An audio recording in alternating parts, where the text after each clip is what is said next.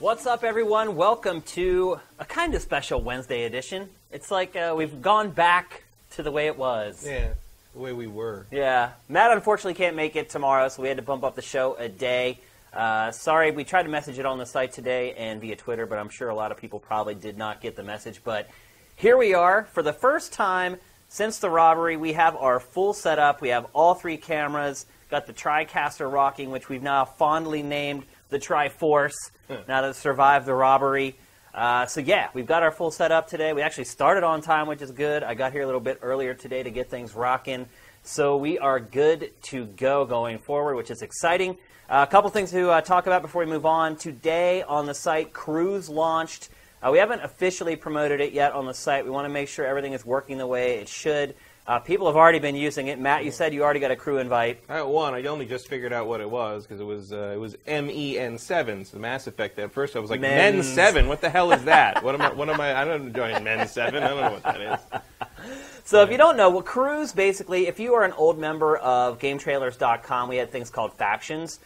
Crews are kind of the same thing, but they're a little more advanced than what we had on GT. But basically what they are private groups that you can set up and create and invite people to for particular topics. Like today, somebody set up a Sifted Sports crew, and I joined the Sifted Sports crew, and we're going to use that to organize a real fantasy football league for Sifted coming up. I'm already getting into the fantasy football thing. Like, now that hockey's over. Never. Yeah. I did my first research. Watch out, you join Shane's fantasy football league. He will hold you to shit. Like, you are not playing with an amateur here. No, I've been playing fantasy sports for 20-some years now. Shane's draft days are legendary in this city. They are, yeah. I don't know if we'll have one that good because everybody lives all over the place for Sifted. Oh, he's going to make you all come to his house. That's how it's going to happen. I guarantee you. He's going to be like a Skype that you have to be on for 9 hours straight. That's what we do, yeah. But anyway, so that's what it is. It's like special groups you can set up. You can set up one for movies or television. In fact, I think I got one for television today. So basically how it works is you go to the community, and there's a link right there in the header that you can go to. And if you look in the list of forums that we have, one of the forums is basically a place for people to recruit for crews. So you can go in there, you can look for crews that people have already started to join, or you can create your own. It's very easy, simple to use, simple to join if you're into it. Like as Matt showed, you get notifications if someone invites you to a crew. Someone just mentioned, Justin Horman just mentioned that he imagines you wear one of those accountant visors. He does. He has done that. Like, you think you're kidding, but Yeah, I guess I should say, if any of you are interested in playing in a real fantasy football league this season, you should jump in there. You'll go, like I said, just go to the communities, look for the forum that says crew recruitment, and go in there and you'll find the Sifted Sports crew. But anyway, you guys can set up crews for whatever you want. We don't necessarily okay them. We kind of let you guys create whatever you want. However, we do have the right to go in and look at crews, any crew that's set up, to make sure everything that's going on in there is A-okay and nothing illegal or nothing shady's going on. So our mods will be trolling the crews to make sure you guys aren't doing stuff you shouldn't be doing in there. But otherwise, we're going to give you guys the license to pretty much do whatever you want with them. So basically, they're private forums. You can chat and organize games or whatever you want to do with them. So really excited for that. Also should mention achievements are almost here, which is something that was promised on the site from the very beginning. They are all on the cusp of being implemented. The only thing we have left to do is get all the icons created for our achievements. So that might actually take a little while. We're talking to a couple artists right now and going to pay them to build the icons for those. But yeah, so achievements are coming to the site soon as well. And honestly, once achievements and the crews are done, that's pretty much feature complete of what we promised for Sifted when we first started talking about it. So that's a huge, huge milestone. Crews going live is a big milestone for us. But once achievements are done, feature complete, Sifted, finally. I apologize for it taking so long, but I think a lot of you guys have been along for the ride and have seen all the crazy stuff that's happened in the last year. Other things jumping in front that we wanted to implement, blah, blah, blah. So anyway, really excited to see Sifted finally in its complete form. All the parts have come together to form Voltron for Sifted at this point. So really excited for that. Can't promise you when achievements will go live. I will say, though, that a lot of you are going to get like a whole bundle of achievements as soon as they go live, because we've been tracking what you guys have been doing all this time. So when the achievements go live, they're going to be retrofitted, so to speak. So you guys will get like ding, ding, ding, like achievement, achievement, achievement, like right after another. And you will get notifications on the site when you get an achievement. A little pop-up will pop up letting you know that you got an achievement. Really excited about it, and it should be cool. We're not going to tell you what the achievements are for. You have to kind of discover them all on your own. You guys will be able to share on the forums. Oh, I got this achievement, and this is what I had to do to get it. There are some that may never be attained. There are some that will take a lot of dedication as far as surfing sifted to get.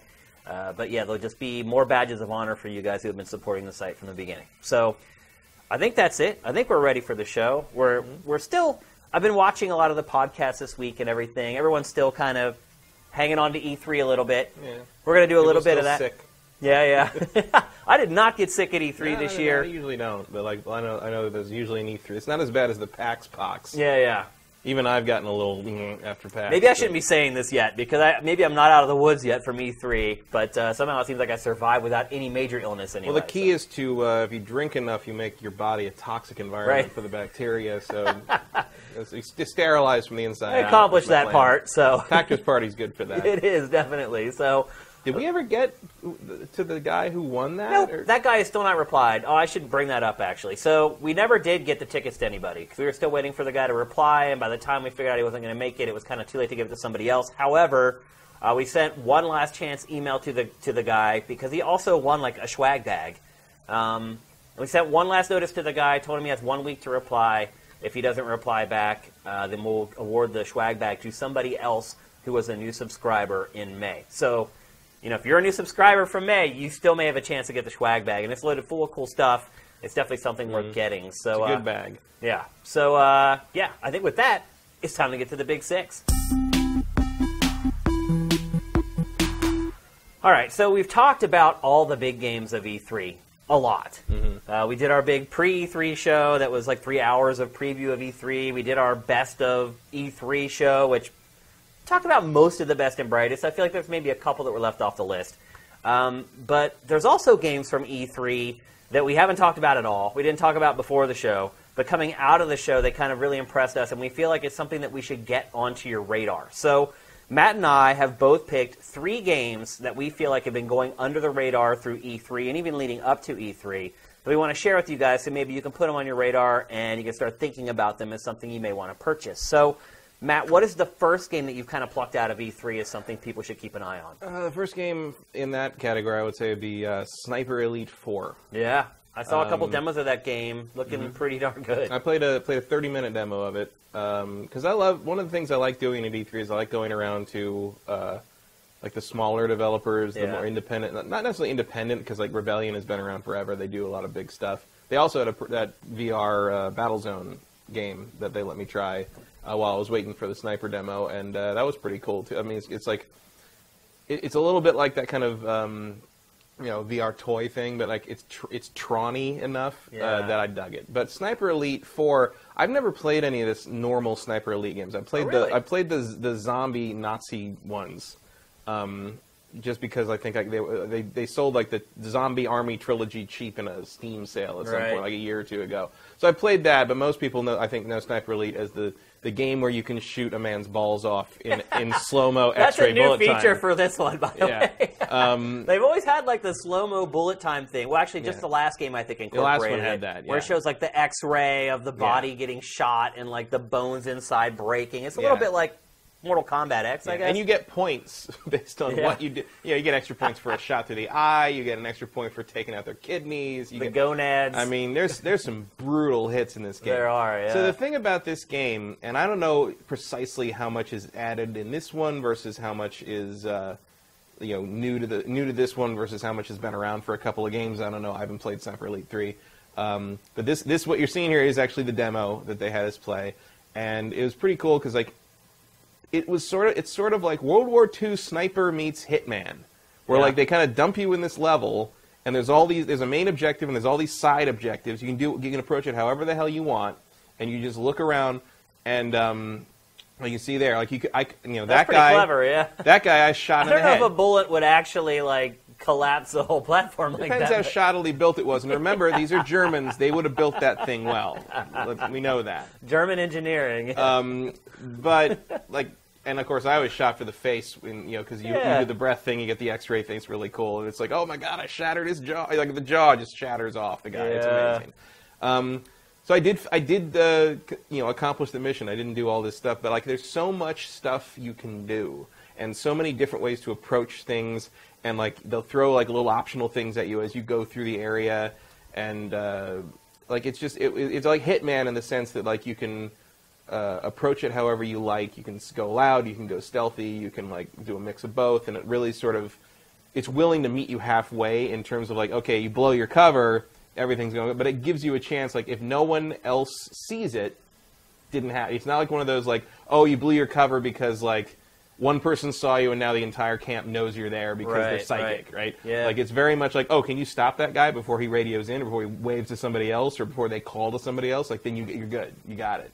And I just thought it was really a satisfying, fun game. Like, it made me want to go home and get Sniper Elite 3, because I'm like, well, how have I not been playing this series? The question I've always had, and the problem I've had with this series in the past, is that the sniping part of it is great, but things start to get a little janky whenever you don't snipe and you're actually just like, if you try to run up on the enemies and actually have like face-to-face combat with them, the game doesn't handle that quite as well as it does this. And look, I get it's Sniper Elite, that's the name of the series, and it's built around sort of sniping, but I also found a lot of instances when I played the last one where sniping, there was really no way to use a sniper rifle in certain instances, and it felt a little awkward to me. Did you find yourself in that situation when you played the demo at all? No, I mean, there were a couple times when early on I didn't understand quite what I was doing, and I shot a guy with a sniper rifle, and a bunch of guys came to investigate, and I didn't realize they could get to me from where they were, and all of a sudden I hear, like, behind me, it's like, hold on, like, people are like talking in German. I'm just like, that's not mine, guys.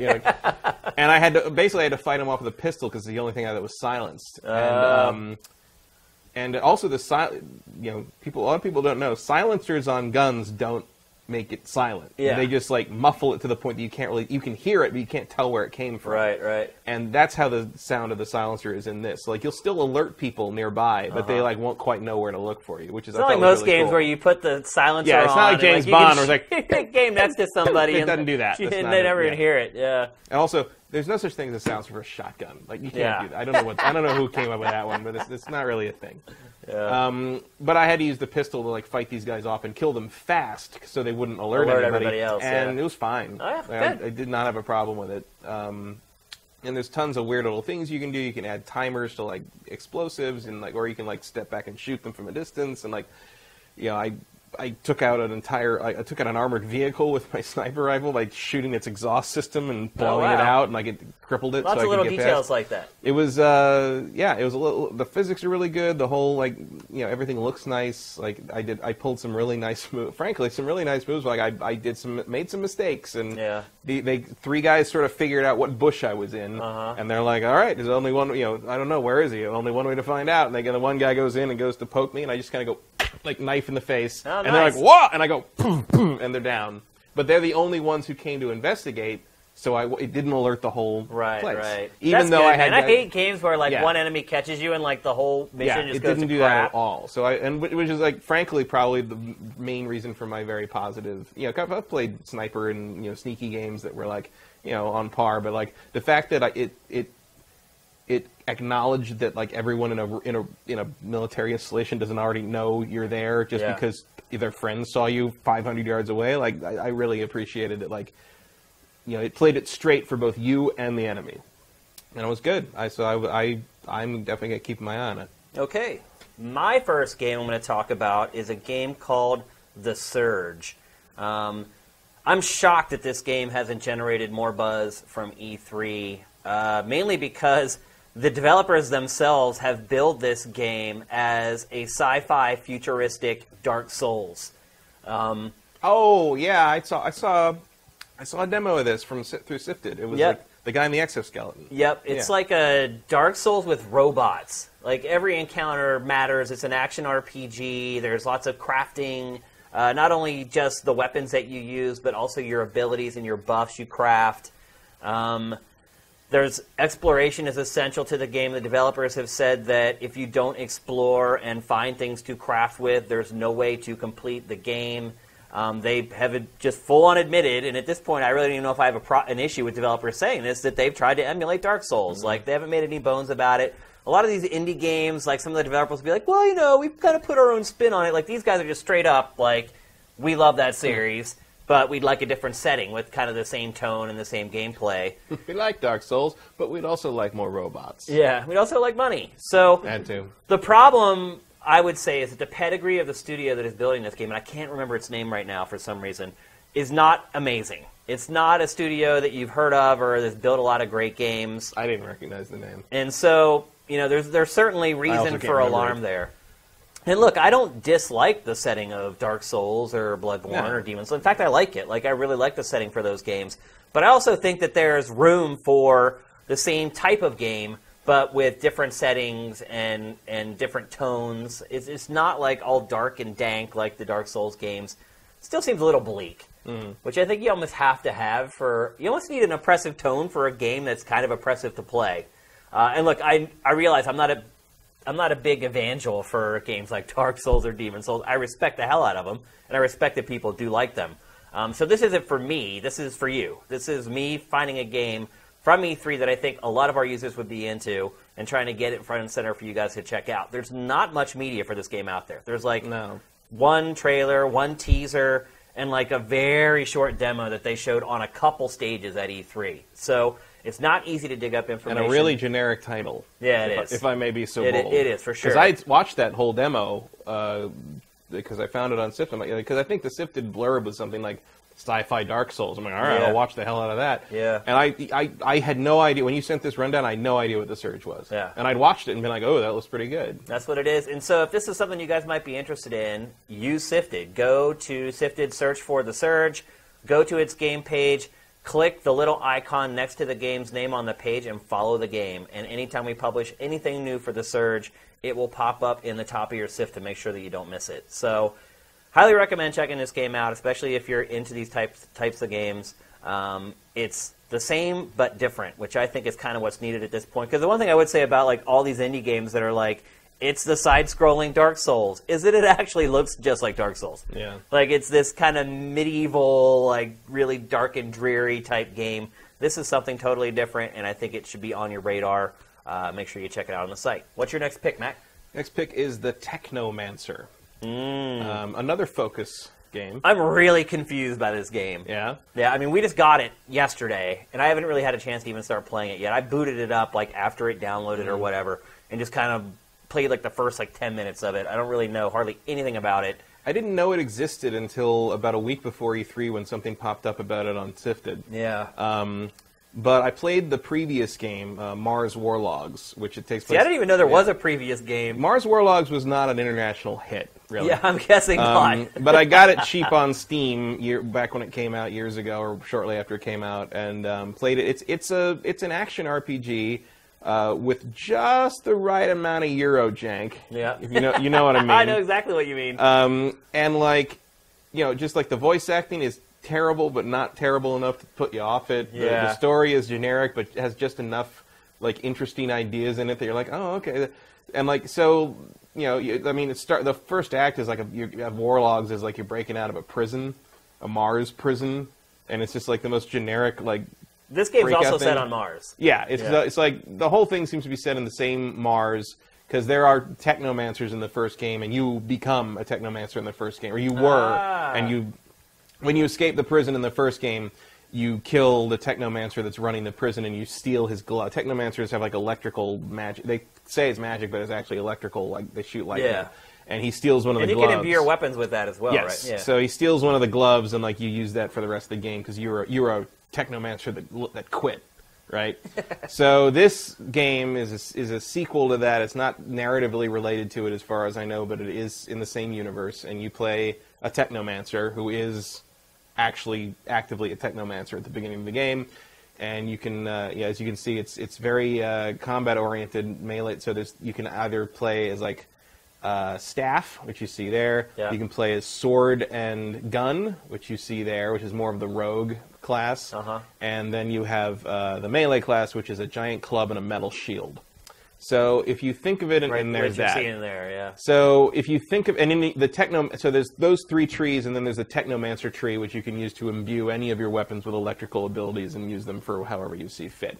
So it's not too far off. Kind of imagine Mass Effect made on a really low budget, Imagine kind of Mass Effect, but like much smaller scale with no other planets and mostly melee combat. But like, it reminds me of something someone who was like a big fan of both Mass Effect and Robert Heinlein would have come up with. Yeah.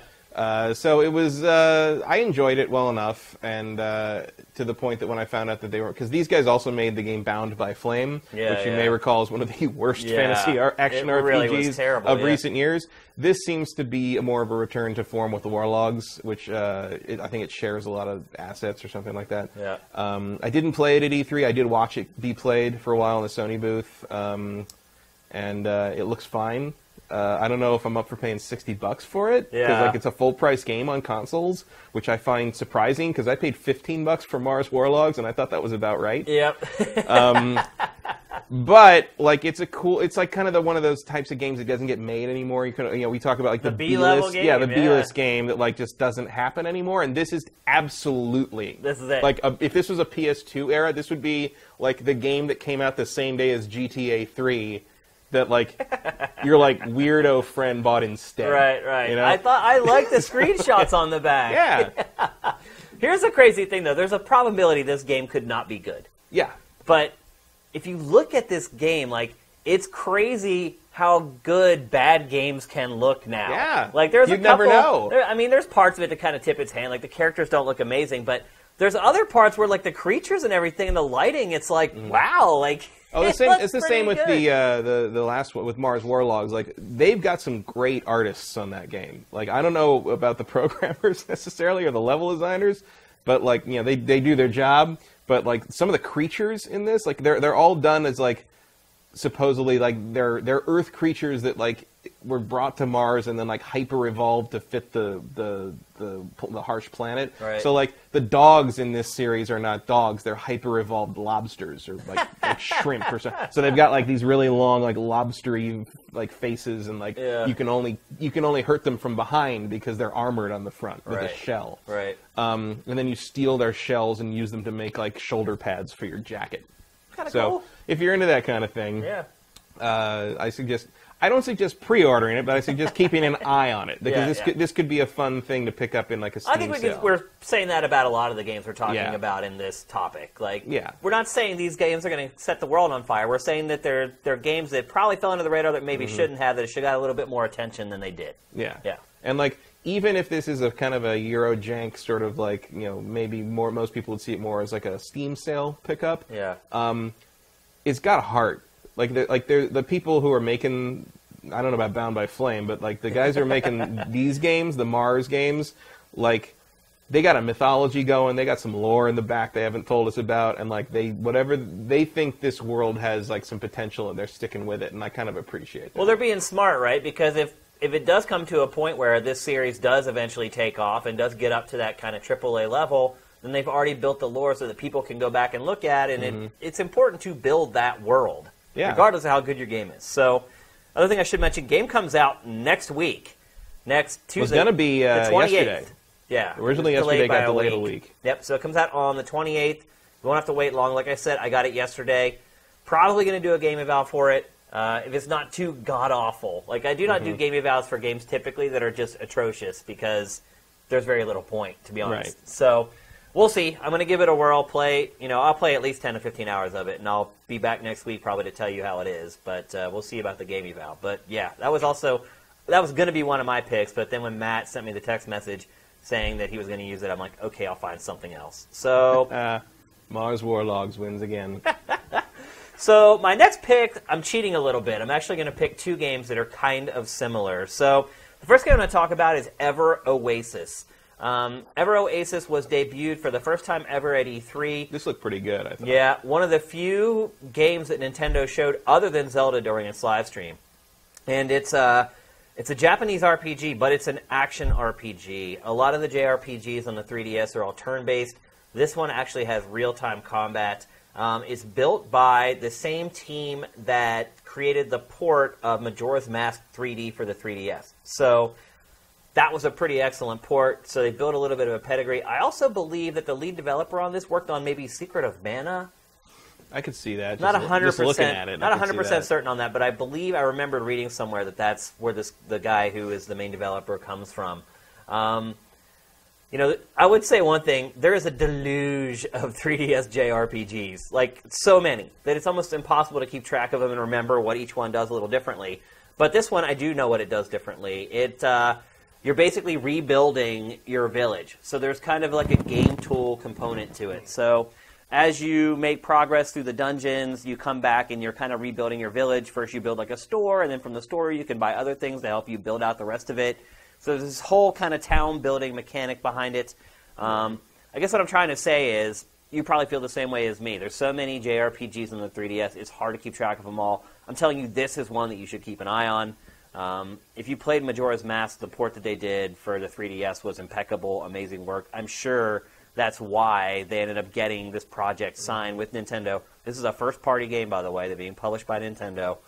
This could be another second-party studio that Nintendo ends up taking under its wing. Game looks great, though. They showed a ton of it at E3. They did like a 30 or 40-minute demo. It is not like early in development. It is a long ways into development. So shouldn't have to wait too long to actually get your hands on it. If you're into JRPGs, I definitely recommend keeping an eye on this one, just for the fact that it's got real-time combat. That's a big deal to me. So... So the other game I want to talk about is a very similar game, which is why I kind of cheated and picked two. And that game is Dragon Quest Builders. If you've been on Sifted since it launched, we curated a ton of stuff for this game when it was being released in Japan. It seemed like when it was first announced, it got a lot of interest and it kind of waned over time. But I honestly feel like this might have been the best game in Square's booth.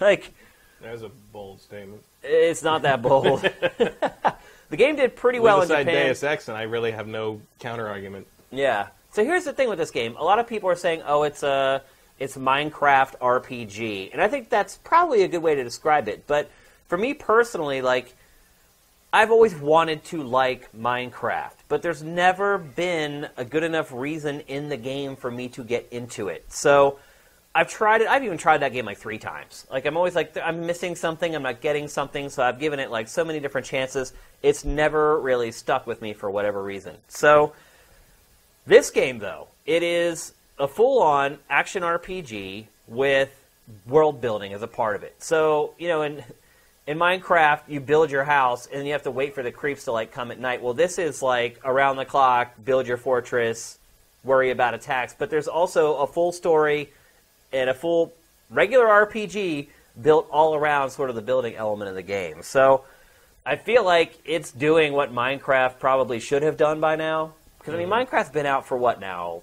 8 years? Yeah, Minecraft does have kind of they have some not a story, more but a progression. Like, yeah. There's the Ender Dragon, and you can get to some places. You can do some stuff. But it's nothing like this. No. Like, this is a full-on, 40-hour, RPG, all built around the building component. And I feel like, because it's from Square Enix, I feel like it's kind of been looked past, because Square Enix has all these other big games that have a lot more hype.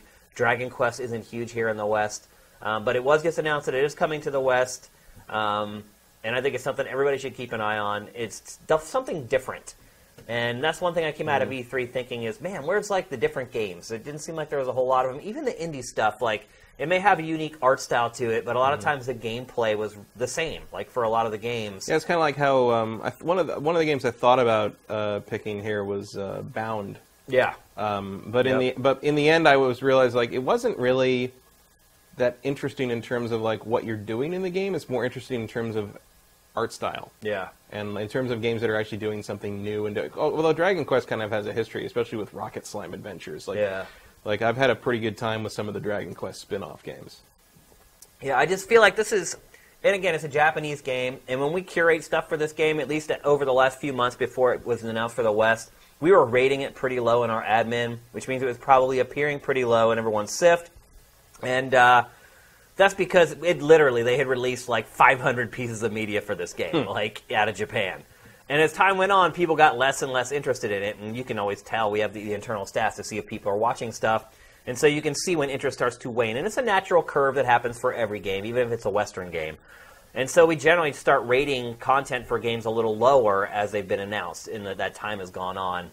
But now this has been announced for the West, and we're starting to see Western trailers. You'll probably start to see this game popping up in your Sift a little more. But I definitely think it's something you guys should keep on your radar. There was really no other game like it at E3. And if you're like me and you want to like Minecraft, but there's just not enough game there for you, I think this might be the perfect middle ground for you. So, is there a release date for it or window? I think it's Q4, like towards the end of the year. I don't think there's a hard date for it yet. But yeah, it's not too far away. So, what's your next one, Matt? Next one is Yakuza 0. That's a good pick. Legends. Yeah. Apparently they're Is that like subtitling it in that the was West? on the trailer. Like so I guess they're calling it that to make it not look like it's low rated or something. I don't know. I love the Yakuza games. I think there's nothing else quite like them right now. Yeah, and there's for a long time. Forever, I don't think there has been. Yeah. And it was not playable on the floor as far as I saw, but they were doing demos of it, and they had the director of the series there signing autographs and giving like little presentations. And I just love these games to death. They are just this perfect mix of like Japanese melodrama and like crime story and just complete ridiculousness.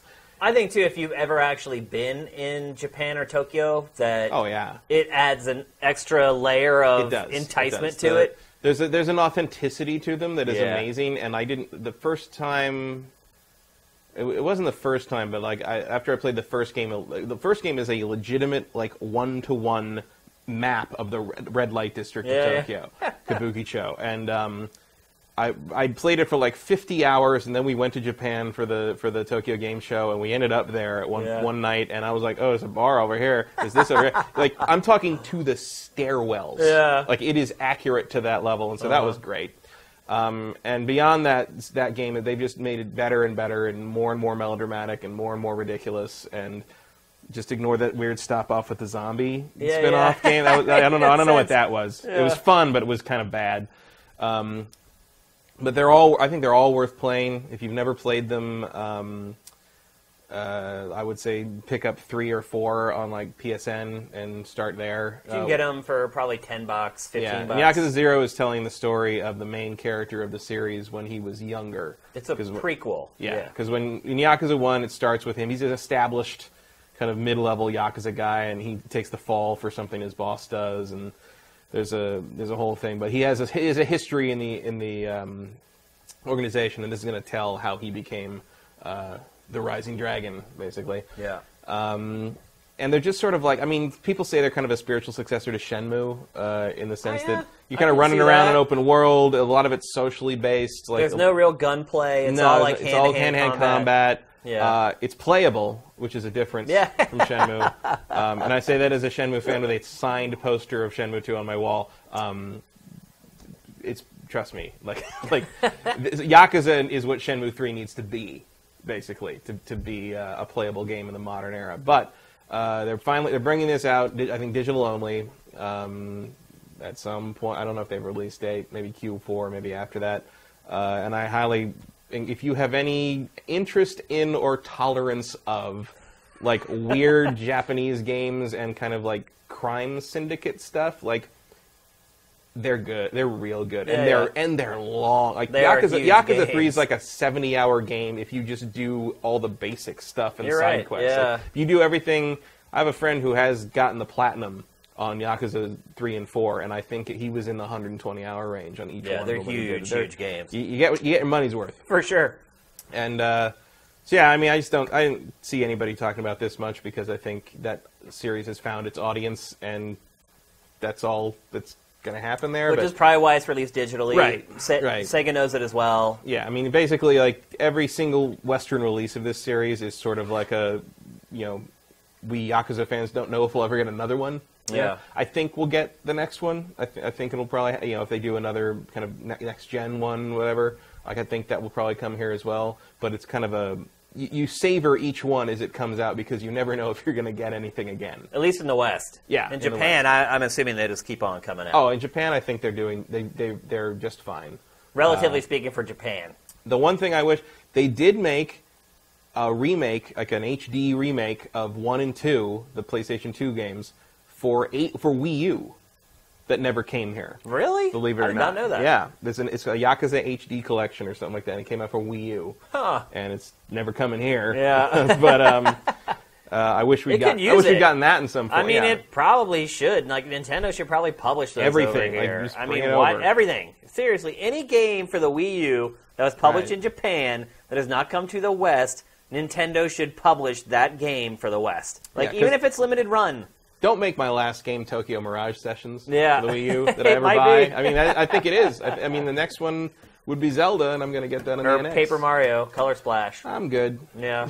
It's not been getting great impressions from E3. No. Color and Splash. I mean, Sticker Star really soured me on that series, so you're gonna need to have some stellar impressions and reviews on Color Splash to get me back in the fold. Doesn't look like that's coming as of right now. So my last pick is Nier Automata. I don't know how this game has slipped through the cracks. Like, hardly anyone has talked about it. And, I mean, a big part of it is that it wasn't in Square's booth. Square did a bunch of live streams during E3. Some people may be afraid to say it out loud because they don't know how to pronounce it. I probably pronounce it wrong. I think I'm totally right. fine with being wrong. It's definitely Nier. Yeah. So. And this game looks freaking awesome. This game is built by Platinum Games. It is a total hack and slash with light RPG elements. But this looks to be Platinum's A team, not Platinum's B or C team like we got with Teenage Mutant Ninja Turtles and Transformers Devastation. The cool thing about this game, and Platinum always manages to find some unique way to work with combat or traversal, but what I really like about this game is, I don't know if you can see them right now, but yeah, there's those little things that float above the characters. They're like mags from Phantasy Star Online. They follow you around, but you can see there, they attack, they're like little mini guns, but you can also use them for traversal and platforming. So you can jump up and grab onto them, and they will actually like fly you from like one level to another. And I don't know if we'll get to it because this gameplay is a little long and we're not going to talk about it that long. But eventually it gets to a point where you can really use that mag, I don't know what they actually call it inside the game, for combos and some really cool things to help you jump higher to get to bosses and things like that. It's Platinum through and through. I like the art style of the game. I like the setting of the game. I like the characters. The first one was really good. Yeah, different developer, but still. Yeah, I was totally hooked on this game when I saw the first concept art for it, which hardly ever happens. But we had like concept art and this weird teaser trailer for a couple months before they finally unveiled the game in full. As you can see by watching this boss fight, it doesn't look easy. It just looks like a great Platinum game. Looks a hell of a lot better than Scalebound. Yes. What the hell? I'm starting to get a little nervous about Scalebound. I almost had that on my down. Yeah. On our last week's show, but like, it's borderline. Yeah. Platinum is not the safe bet it once was. No, because they're making so many games now that they have splintered all their teams out. And probably what they've done is they've taken like a couple of their better developers and put them with each one of these kind of splinter teams.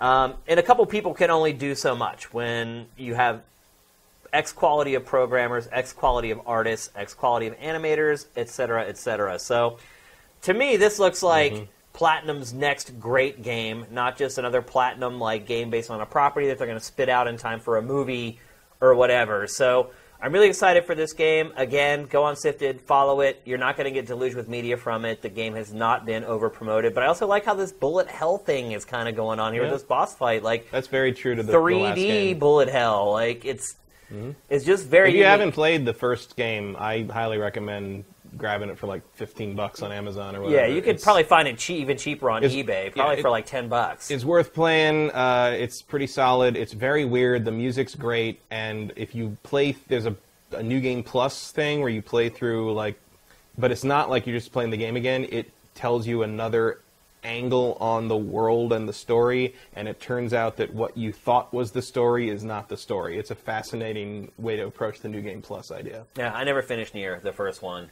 I tried. But You're not the only one. Yeah. we remember certain reviews. That's right, that's right.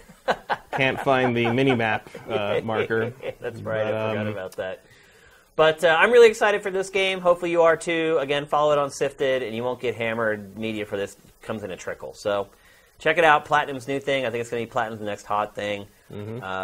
Yeah, other than Scalebound, which who knows when Scalebound's coming. Who knows? And if it does, I don't know if I care anymore. Yeah, I still care. I care, but that demo was not so much with the good. Yeah, it just seemed really derivative. Other than the fact that you can bring in, like, it's 4-person co-op, and you're bringing in your dragons with you. Like, the concept to me sounds awesome. The concept's great, but it just what we saw, I thought looked generic and weightless and kind of flimsy. Well, there's the one part where he jumped on like the weak spot, and he's like punching the weak spot. I don't know. Well, when he listens to his music, it gives him the spirit he needs to That's right. He's got like the beat. Strike the weak spot and do massive. You got balls doing an E3 demo with a giant crab in it, man. It's been 10 years, but I still don't think this. It's still too soon. Stigma is off that yet. There were a lot of crabs in this E3. There were. We mentioned it every time they showed it in a press conference. Death too. Stranding. Like, giant enemy Death crab. Stranding. Tons and Strike tons of it dead for massive crabs. damage. All right, it's time to move on to the next topic of the Big Six. Last topic was an uplifting topic. Us finding the dregs of E3, or what people may think were the dregs of E3, and lifting them up into the light for all to see. This one, not so much. So, there's certain franchises out there that everyone gets excited over sequels. There are certain franchises, for me personally, like, I will never grow tired of getting another one. A lot of Nintendo franchises are like that. I'll always want another Zelda. I'll always want another Mario. There are certain PlayStation franchises. There's across all platforms. There are some franchises that I think I could be okay with always getting another game. But then there are some that have been around for a while, or some maybe just for an installment or two, that already have kind of worn out their welcome. So in this segment, Matt and I are going to pick games that we would be totally fine if we never, ever saw another installment. So, Matt, what's your first pick? Well, originally my pick was going to be Mighty Number 9 because I had to play some of that this week, being a backer. Whoops. Had to play it. Well, you get the thing. You have to get your money's worth. You got to play it. Another time. But my first pick is BioShock. I am BioShocked that that's one of your picks. Yeah. Seriously. I love the first BioShock. I don't particularly like BioShock 2. I do like Minerva's Den, the DLC for it. That was great DLC. And I thought BioShock Infinite was pretty good. Yeah. A lot of stuff left on the cutting room floor, very obviously. Yeah. BioShock Infinite. I feel like we're good. Yeah? Like, I don't see... I mean, I think it's better now if BioShock sort of influences the future and doesn't try to continue itself. Like, I would be perfectly happy if stuff like We Happy Few becomes kind of... Picks up that kind of aesthetic and that idea and that narrative philosophy and sort of becomes the new BioShock, or like other, and other games can kind of do that too. I just feel like the first one was lightning in a bottle. And both follow-ups have like kind of done it okay, but didn't quite get there. And they mostly ride on their art direction, and the gameplay isn't actually that great when you get down to it. And it's just like either you completely overhaul that thing, like God of War style, or just let it lie. I would say. I feel like that world, I just love the universe of BioShock. Same. It's so different and so weird and alien compared to all the other games out there that to me, I wouldn't want to put a cap on it. And look, I respect your opinion 1,000,000%, and I get where you're coming from. I get where you're coming from. I don't think it's in the tank. I just don't think it's coming. Well, I think the problem is that who develops it now? Like, I don't think anybody knows. Like, is one even in development? I don't think we know. I would be really shocked if 2K lets this franchise die. Yeah. I think probably, there's another also one coming. It feels like Ken Levine has kind of moved on, and Ken is the heart and soul of why BioShock works. No, I get that too, and that is a completely valid point to make on why you would not want them to make another one. But I also agree with you. Like, I would rank them BioShock 1, BioShock Infinite, BioShock 2, in that order. But Infinite still had that little something about it, that magical spark that's just like, I didn't want to stop playing it. And you're right, like, the shooting was generic, and like... If it had had, like, maybe, like, in the second half of the game, if it had maybe half as many big gun battles, I would have been It did get tedious, It didn't... I feel like there was more to the base idea of that game that never made it. And like the whole Skyhook thing, they demoed it before it came out. It seemed like it was going to be a big part of the gameplay. Ultimately, it really wasn't. No. Like, it was kind of these predetermined times where you had to use it, but it really wasn't kind of woven into the fabric of the game. And I still felt you never really got to explore the city very effectively with Elizabeth, and there Yeah. was that whole thing with the whole racial like tension thing and the racism that like kind of they really strongly hit when you first enter Colombia. And it went away. It just disappears. You're right, yeah. And like instead I feel like the middle of that game got cut out somehow just to make it on time. Make it on time. It was also delayed. It was very delayed. Correctly, yeah. And there's a feeling of that game where it was just like there had to be a moment where they're just like, we just got to get this thing out. Yeah. Like, Oh, for sure.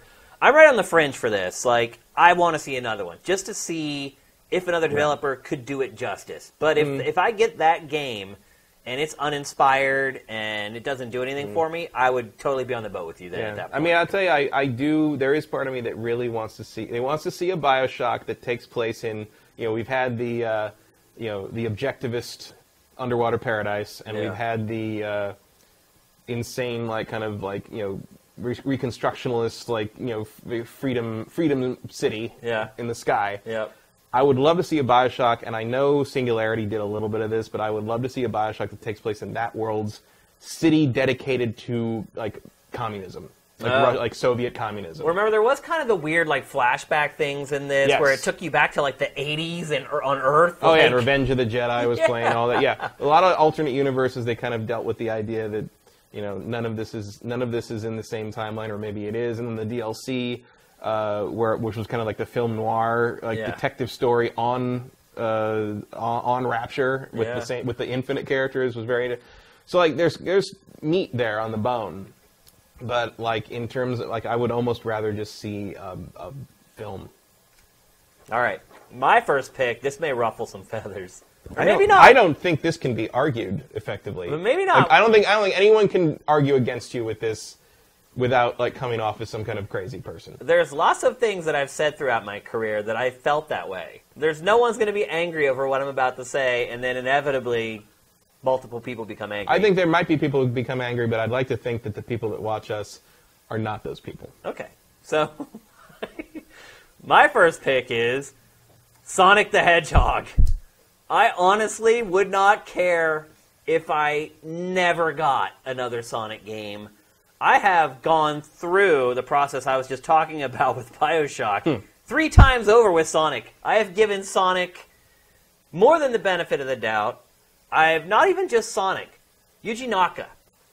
I've given him the benefit of the doubt as well. I cannot remember the last great game Yuji Naka made. It may have been... Did he work on Phantasy Star Online? I think he did. There was Sonic Team. I think that might be the last great game that he worked on, and Sonic Team Billy for that Hatcher. matter. No. Yeah, Billy Hatcher. He just had that crappy Wii U exclusive that came out. Rodea. That got completely destroyed in reviews. He's lost it for whatever reason. He did a couple handheld games here and there, too, that weren't terrible. But, yeah, Billy Hatcher, all the money they dumped into that game, and it wasn't even really terrible. It's just completely forgettable. Yeah. Just like Rodea. And very confusing. You play that game and you're like, what? There was the Nights reboot. Remember that? Nights into Dreams or whatever it was? Nights into Dreams is the original, which is great. One of his best games. This one was Nights... What was it called? Someone in chat tell us.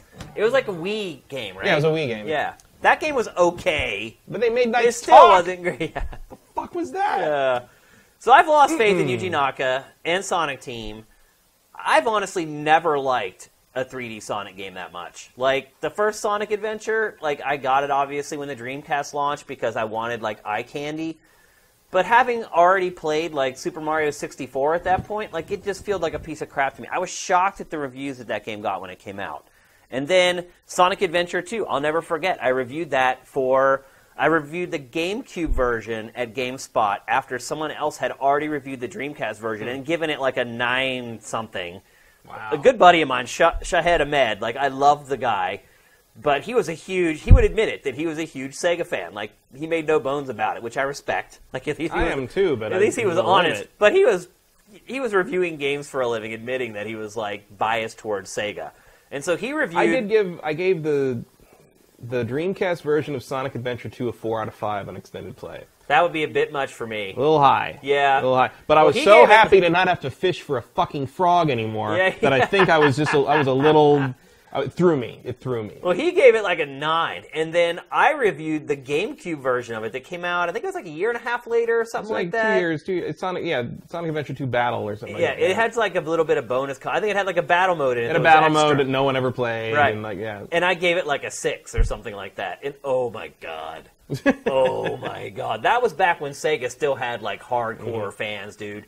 And I got skewered. And I remember this was before podcasts or anything like that, but we used to do this thing called like game spotting, where we like we wrote like features every weekend and we collect them all, and like there'd be like 10 features published at once or whatever. And Shahed even went into his game spotting and was like, Shane is right, like leave him alone. Like, I reviewed the Dreamcast version, I regret the score I gave it. And that was even the last like past. There was a couple games on Wii. Sonic Colors was okay. Sonic Generations had its moment. Yeah. That Sonic the Racing Transformed game, that was really great. good. Yeah, that was a great game. That's not a Sonic game. It's not a Sonic game. It's a spin-off. It's just another game with like his skin plastered on it. Well, also, that's the funniest. It's more of a Sega celebration in a lot of ways, and also it's just kind of hilarious in that like Sonic doesn't need to drive a car. What the fuck is that? He's faster than a car. And the one time they did make a racing game where he didn't have a car was Sonic R and a Saturn, and the only thing anyone remembers of that is the terrible Richard Jacques music. Yeah. Or however you pronounce it. Yeah, that game wasn't great either. But living in the city, you have to survive. Yeah, that's right. So, look, I'm a Sega fan forever. Yeah. Like, so am I. I was a Sega fan. I was not a Nintendo fan. I was a Sega fan more than a Nintendo fan, and so that's one reason I have sympathy for the Nintendo people right now is because I know what it's like to watch your favorite company go down in flames in a slow, painful process. Yeah. I also know what it looks like. Yeah. And that's what we're watching right now. But Nintendo's a lot more money than Sega ever had, so it probably won't end. It's not in danger. Yeah. But for my money, the best Sonic game is Sonic 1. Yeah, I'd agree with and Sonic 2 is really good. Close second, yeah. Sonic CD is pretty cool. Yeah, Sonic CD actually might be... It's got really good music. Might be my favorite, got two really good music. Two really good soundtracks, because the Japanese one and the American one, both pretty damn good. Yeah. But after that, it goes completely off a cliff. And leading up to 2006. Yeah. Where Sonic makes out with everything goes completely insane. Oh, my God. I've tried... But he only makes out with the human girl... after you've sat through 14 hours of load screens. Right. Yeah, that game was just there's points at which Sonic 2006 spends like 10 seconds loading 2 lines of text. I know. It's the most unbelievable thing I've ever seen. I could not accept it. I feel like I've given Sonic more than enough chances. Absolutely. Like, I have played every game. Like, I'm a fan. Like, I wanted his games to be good. But I just think, in all honesty, him as a character with his attributes and the speed that he should have, like, it just doesn't work in 3D and his terrible friends. Like, they lean on the friends as a way to... Because they've talked about how, like, the reason they don't put it's not all Sonic levels is because, well, you have to design this gigantic level that takes forever, and then everybody runs through it in, like, 10 seconds. Yeah, you know? I can understand that. Like, yeah, I get it, but, like, that's no excuse to make me fish with a cat. Like, that's not... There's no excuse to make me fly around looking for gems as Knuckles with that terrible, terrible rap music playing. Yeah. His name is Knuckles, and unlike Sonic, he doesn't chuckle. Go fuck yourself. Like, what the hell am I listening to here? So I don't feel so bad about picking Sonic. I don't even know if he has, like, a ton of hardcore fans anymore like he did. Oh, my God. Are you kidding? Yeah. Sonic fans are... Like, if you want to go down the crazy...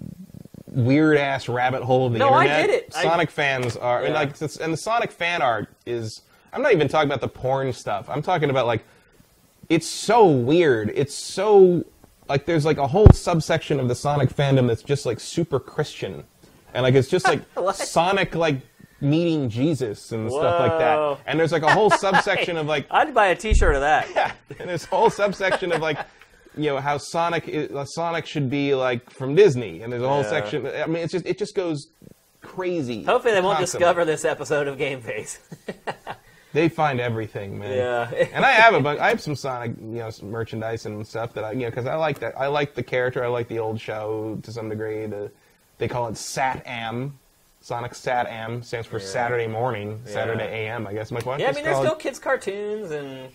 It's still out there, Sonic Boom. It's still popular. But it's just like, for whatever reason, just people, nobody gets it. It's not that nobody gets it. Sega cannot figure out what to do with it. Right. They're at a loss. I'm at a loss. Couldn't help them. They hired me. I could not tell them how to make a good Sonic game. Well, that's because Sonic never had his Mario 64. Yeah. Like, Mario, right off the bat, because Nintendo will iterate until it works, figured out this is how Mario works in 3D. Yeah. And every great Mario game in 3D builds off the foundation of Mario 64. Yeah. And Sonic doesn't have that. Yeah. I would not care if another Sonic game was never released. I'm over it at this point. I've given it. I mean, as far as I'm concerned, one hasn't in like 15 years. I mean, the last Sonic game I really played to full completion was Sonic Adventure 2 on the Dreamcast. I think Colors was the last one I played all the way through. I didn't play that all the way. I played Colors. I play almost all of them just because I gotta see. Because. I gotta see. See, that's what I'm saying. I'm beyond the point where I gotta see. Yeah. I finally got to the point where I don't care anymore. Well, I didn't play the Black Knight one. Because, come on. Yeah. And what was the last? I didn't play Sonic Boom, the most recent one. I don't even remember what the last one was. I mean, I watched a lot of the video. I remember getting a demo of it at E3. Yeah, the most recent one was Sonic Boom, Rise of Lyric or whatever. Yeah. Or Sonic... no, that's the one that's coming up for 3DS. But it was the one based on the new TV show. Yeah. And it was like full of glitches. It was the Crisis engine. Well, then there was the one where you had there was Dark Sonic. Remember that one? Yeah, there was one where there was like a black Sonic. Oh, Shadow. That's Sonic Adventure 2. Yeah. And then there was Sonic Unleashed where he turned into a werehog, which doesn't even make any sense because were means man, so he's a man hog, but he's not a man. He's a hedgehog that turns into a giant wolf hog. Yeah. So he should be a wolf hog. You couldn't even get that right, I think we're going down that rabbit hole that Matt was talking about earlier right now. Yeah, no, if we'd gone down that rabbit hole, we'd still be talking about how he was like trying to hook up with a 17-year-old girl. All right, let's move on. I think I've explained myself with Sonic. Yeah. I'll be interested to see if anyone else still cares about let's not forget the black hedgehog that eventually got the urban, like pistol game. That's what I was talking about. Yeah. That's the one I was talking about. Yeah. He got his own spin-off game because someone thought that was a good idea. Yeah, so bad. Unbelievable. All right, what's your next pick, Mac? My next pick is maybe also going to probably ruffle some feathers because it's Final Fantasy. Look, I don't want to prejudge Final Fantasy 15. But we might be done here, folks. Because, look, this series used to define RPGs. It used to be the thing you'd look forward to. A whole generation, my generation, looked forward to the Super Nintendo games like they were the coming of God, alongside Chrono Trigger. And then a generation after me did the same thing with 7, 8, and 9 on the PS1. And then 11 was an MMO. And then 12, which I really liked, was really different and had a lot of MMO stuff in it. Yeah. And I'm glad we're getting a remake of it. It's probably my second favorite Final Fantasy game.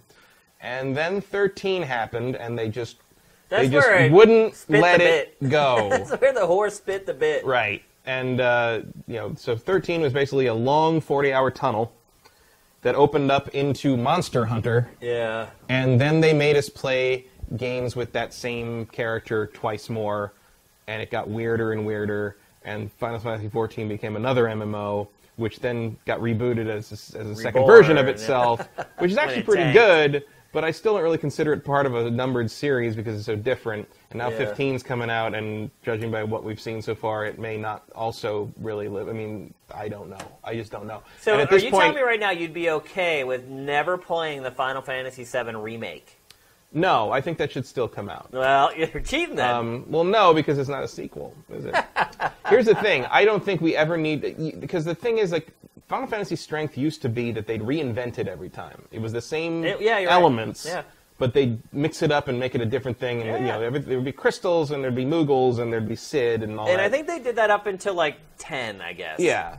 Really, in terms of, like, what you could recognize, for sure. And then everything kind of turned into an anime series, and it just sort of went off the rails. But they don't seem to be able to mix those things up in very satisfying or interesting ways anymore. And so my theory on this is like, you know what? Maybe it's time to sort of step away. Stop trying to reinvent things as like a new take on stuff. Maybe you just don't have the people to do that anymore. Give us Final Fantasy VII, the remake. Which looks like it's just going to be like an action game, really. I mean, give it to the kids. It's what they need. And either walk away and be like, okay, we gotta do other things now, or just keep remaking the old ones. Yeah. Like move on to a Final Fantasy VI remake in the vein of 7, just because I'd like to see that story done with modern technology. But like, stop trying to give us something new, because I don't think they're equipped to do that anymore. You know what I think they should do with Final Fantasy?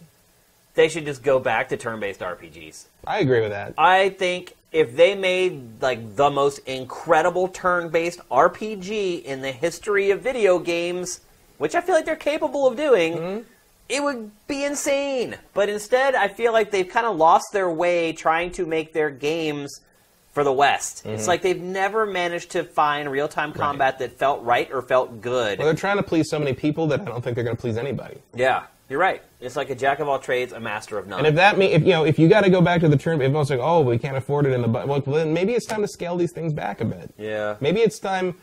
Final Fantasy became the B-list series. Yeah. I know that's hard to swallow, considering it's been an industry leader for as long as we've been alive, almost. Yeah. But like, it's not anymore though. It's not. It hasn't been for a long time. Yeah. Like Final Fantasy 13 didn't influence anyone except in terms of what not to do. No. I mean, the last influential Lightning Final got a Louis Fantasy Vuitton was... ad, but what are you gonna? There's nothing.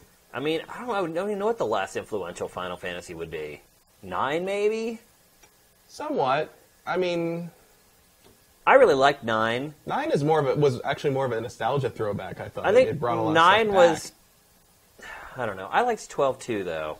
I like 12. I don't know if 12 influenced anything.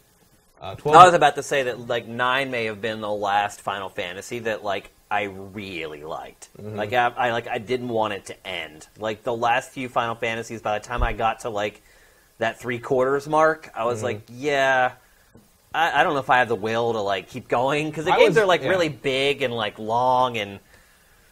I would say even though I like 12 better, I would say 9 is the last one to have some interesting... I don't think 9 followed up on its interesting ideas, but 9 had some really interesting ideas in it. And the ways... it was nice to see Zidane, or however you pronounce his name.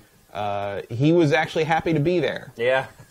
which was a rarity with RPG protagonists at the time. Everybody was a mopey Cloud clone. Yeah. And Squall was even worse. And now finally you had someone who kind of realized he was on an adventure and he was having a good time, and everybody else kind of thought he wasn't taking it seriously enough, and that was kind of cool. Yeah. And you had Vivi, who was like one of the most interesting character arcs. One of the most iconic characters. And then they just dropped the story series. like 2/3 of the way through, and it's never mentioned again. At the very end of the game, like Zidane turns to him and goes like, "Hey, you okay?" And Vivi goes, "Yeah, I'm all right." And that's the end of it. It's like, guys, I didn't play this for 40 hours just to like have everybody sort of like decide they were okay. It's all good, man. It's all right.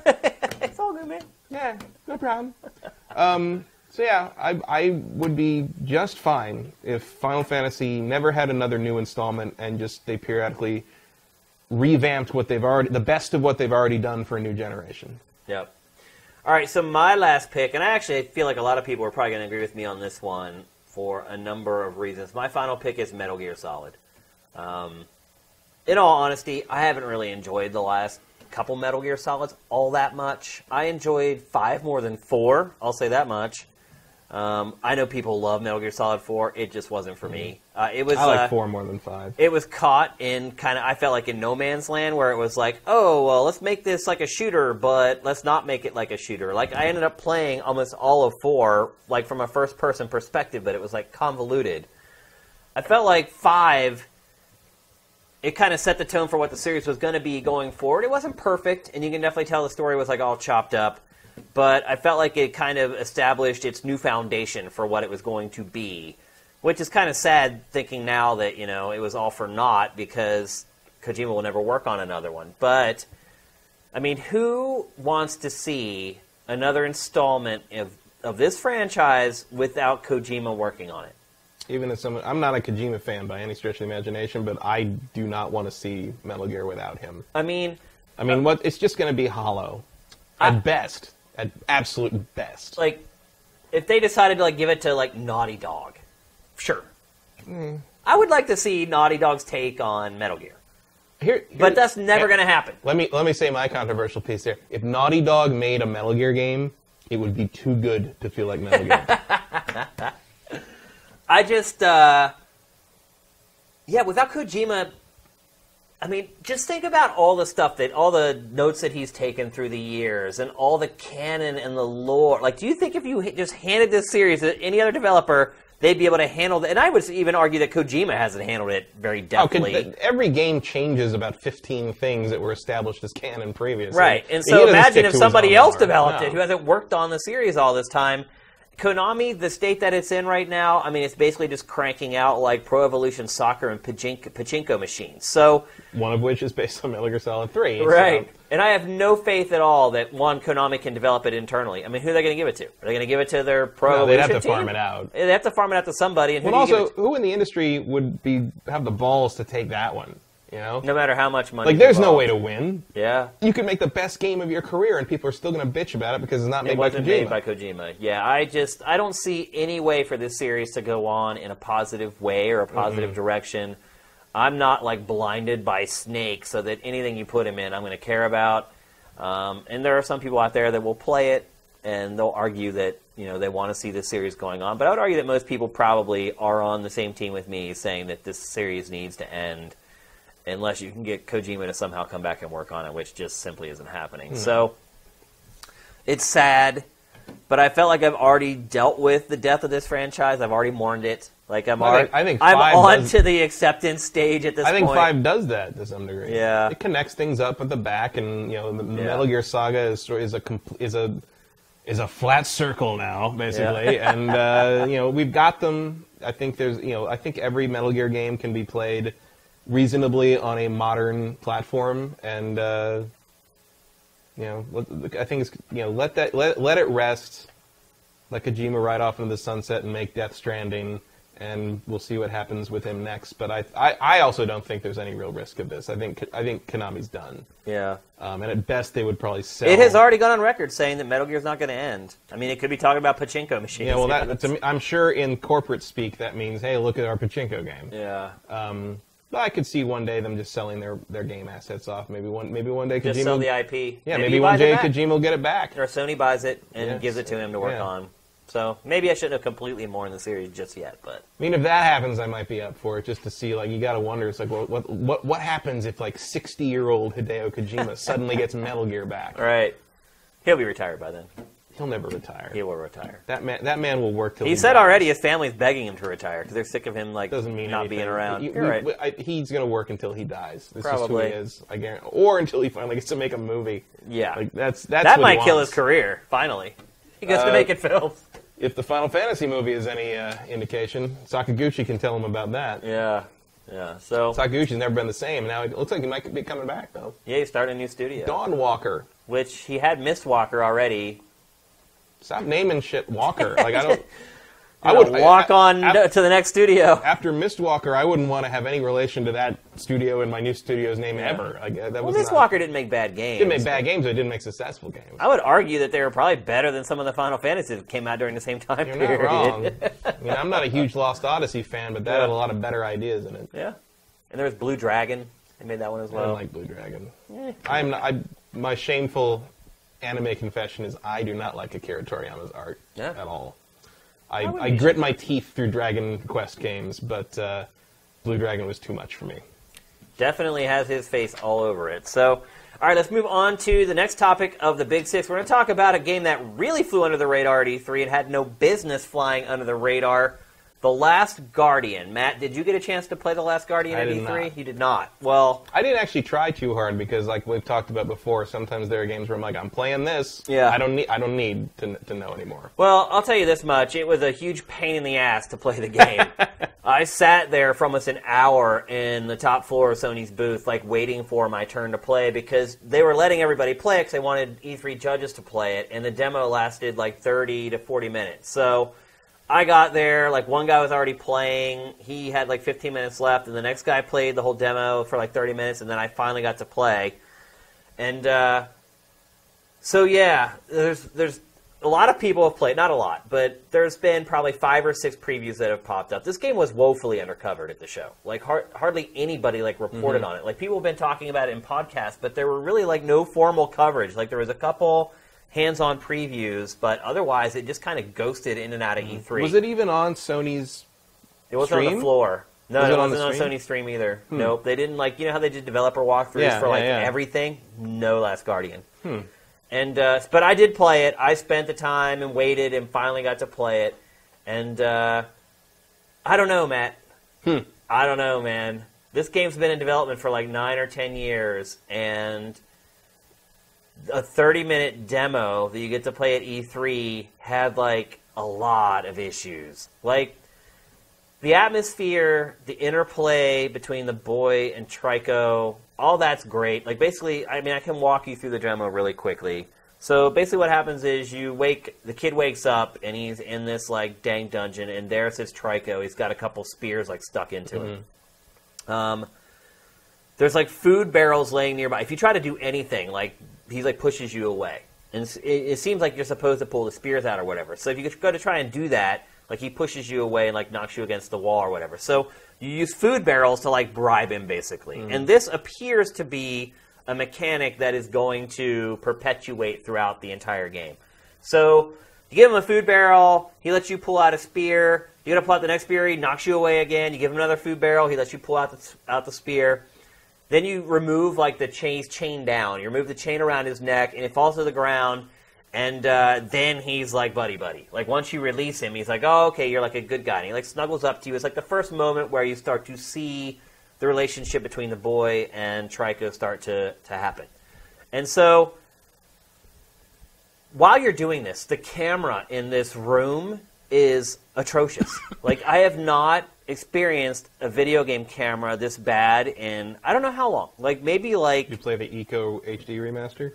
It's kind of the same. That might have been, like... Playing the HD remaster, I still love Eco, but, like, that's a hard one to go back to. This game...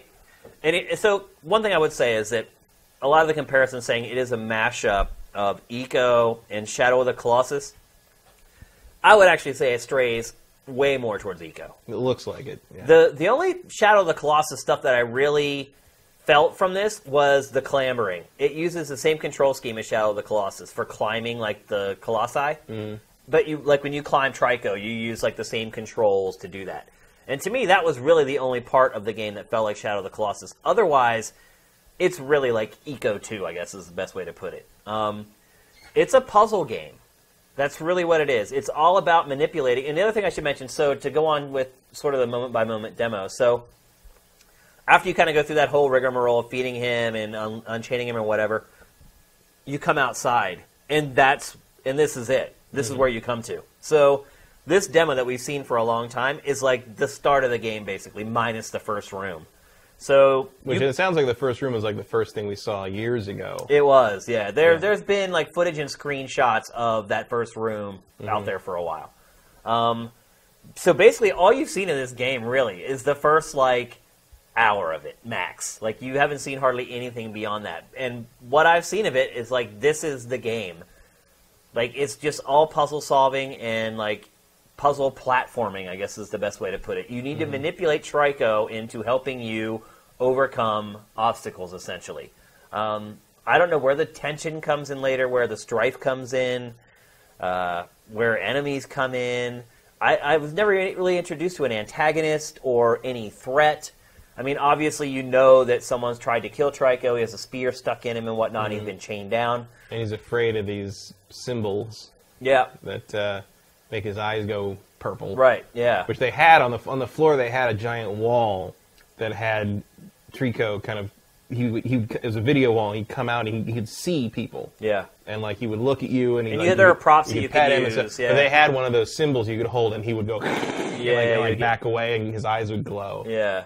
Which you can also see in the new trailer. They ran. Well, there's two Tricos. There's two Tricos and one of them has the glowing eyes. Yeah. So clearly, whatever these symbols are related, I'm sure there will be an evil empire or wizard or something that like is holding you there or whatever. But I will say, even in the short time that I played it, like it pulled on my heartstrings. So you need to get out of that labyrinth-like thing where the game starts. And so the boy, you can run through this little cubby and like come out, but you don't see a way for Trico to get out. And so the boy comes out, and the camera pulls back, and there's this huge wall next to the boy, and Trico just goes boom and just explodes through the wall, and then he's like lets out like a battle cry, and I'm like, yeah, like I can see where the game is headed. Like it's going to be one of those like trials and tribulation equal jubilation type things. And obviously, everyone's assuming at this point that Trico's going to die or the boy's going to die. Who knows? The fact that they showed another Trico, though, makes me wonder if the impact is going to be everything that you might fear. Because if he's replaceable and there's others, I mean, he's called the Last Guardian. I'm assuming, are they talking about the boy, or are they talking about... Or unless the Last Guardian is the whatever's keeping you in this thing. Yeah. The Last Guardian might be whatever's putting those symbols up. You're right, that could be it too. The other thing is, like, Morgan Webb had a good tweet the morning of the day of the Sony press conference where she said, "You're all wrong, neither of them's going to die. The catbird is going to grow up and fly away and leave you." And I'm like, oh my god, that's so much worse. Like, that is worse. It's like the catbird's gonna grow up and have to abandon like childish things, and that's you, the child, and he's gonna leave you. That would be worse. It's like, oh my god, having to watch your dog just like leave. Like that's terrible. I mean, honestly, what surprised me the most about the game is how unpolished it was. For being 10 years in development, coming out in 4 or 5 months. To see that very first room have jank was just really off-putting because you just don't even see games that have that at all anymore. I love the movement of the creature, but I still don't think those feathers look good. It's too late to turn back now. Yeah. The feathers, that's a done deal. It just doesn't look right to me. I feel like I'm really going to have to go into this. I mean, I'm a fan of the previous games they've done. I feel like I'm really going to have to go into this game trying to forget that it's been 11 years. Yeah. You know, like it doesn't. This looks like something that should have been plausibly made in 3. I mean, it was a PlayStation 3 game. Yeah. I mean, that's the truth. It should have come out for PlayStation 3. It's been built all along for PlayStation 3. It doesn't appear that they've done all that much, other than maybe up the resolution for the PlayStation 4 version. Thank God. Thank God they didn't go back and try to remaster it before the game ever came out. And because then we probably would have played it for another 5 or 6 years. So. It was a little off-putting to me that it wasn't that polished, and I wonder, too, if that's why it wasn't shown in a stage demo on Sony Stage during their streams, because it's obvious. There are camera issues. The camera, Trico would get in between the camera and the boy, and you can't see the boy at all. He's just gone. You're like, what? I'm running blind. I'm trying to... There was just things in it, even in the 30 minutes I spent in it, that I haven't really seen in games in, a long time, so... I'm wondering if the craftsmanship is going to be there. Certainly the aesthetic is there. Certainly the idea is there. The emotion is there. And I'm guaranteed that'll be more than enough to see me through playing this game. But I expected it to be far more polished than it was, considering how long it's been in development and how long it's been marketed and teased. So, I don't know. I definitely have concerns about the game. I'm going to play the hell out of it. But... I did not come out of E3 as enthused for this game as I thought I would. I really thought it would be my game of the show, to be honest with you, before I went in there. Even as a big supporter of Team Ico and this game, I have always, ever since last E3, I've always thought it looked kind of janky, and I kind of expected to be that. Yeah. I don't know why it would still be after all these years. I assume, I would hope one day we find out what happened. Yeah. Because there's got to be a reason it took 11 years, and there's got to be a reason Sony didn't pull the plug. I know. I think the reason they didn't pull the plug is because, it was people like us at Game Trailers giving it, most anticipated of whatever the next show was, hyping it up. You have this development team that hasn't put anything out since 2004. I know. Still paying those salaries month after month after month. Yeah. And then that's what I'm saying. And then to see it in this state, I'm like, what were they doing for 9 years? The first room!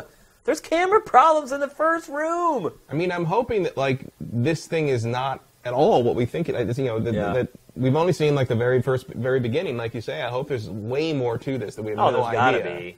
Because if it's just another imagine if it's an 8-hour game. I kind of think it is. It might be. I really kind of think it is. I mean, his games aren't usually all that long. No.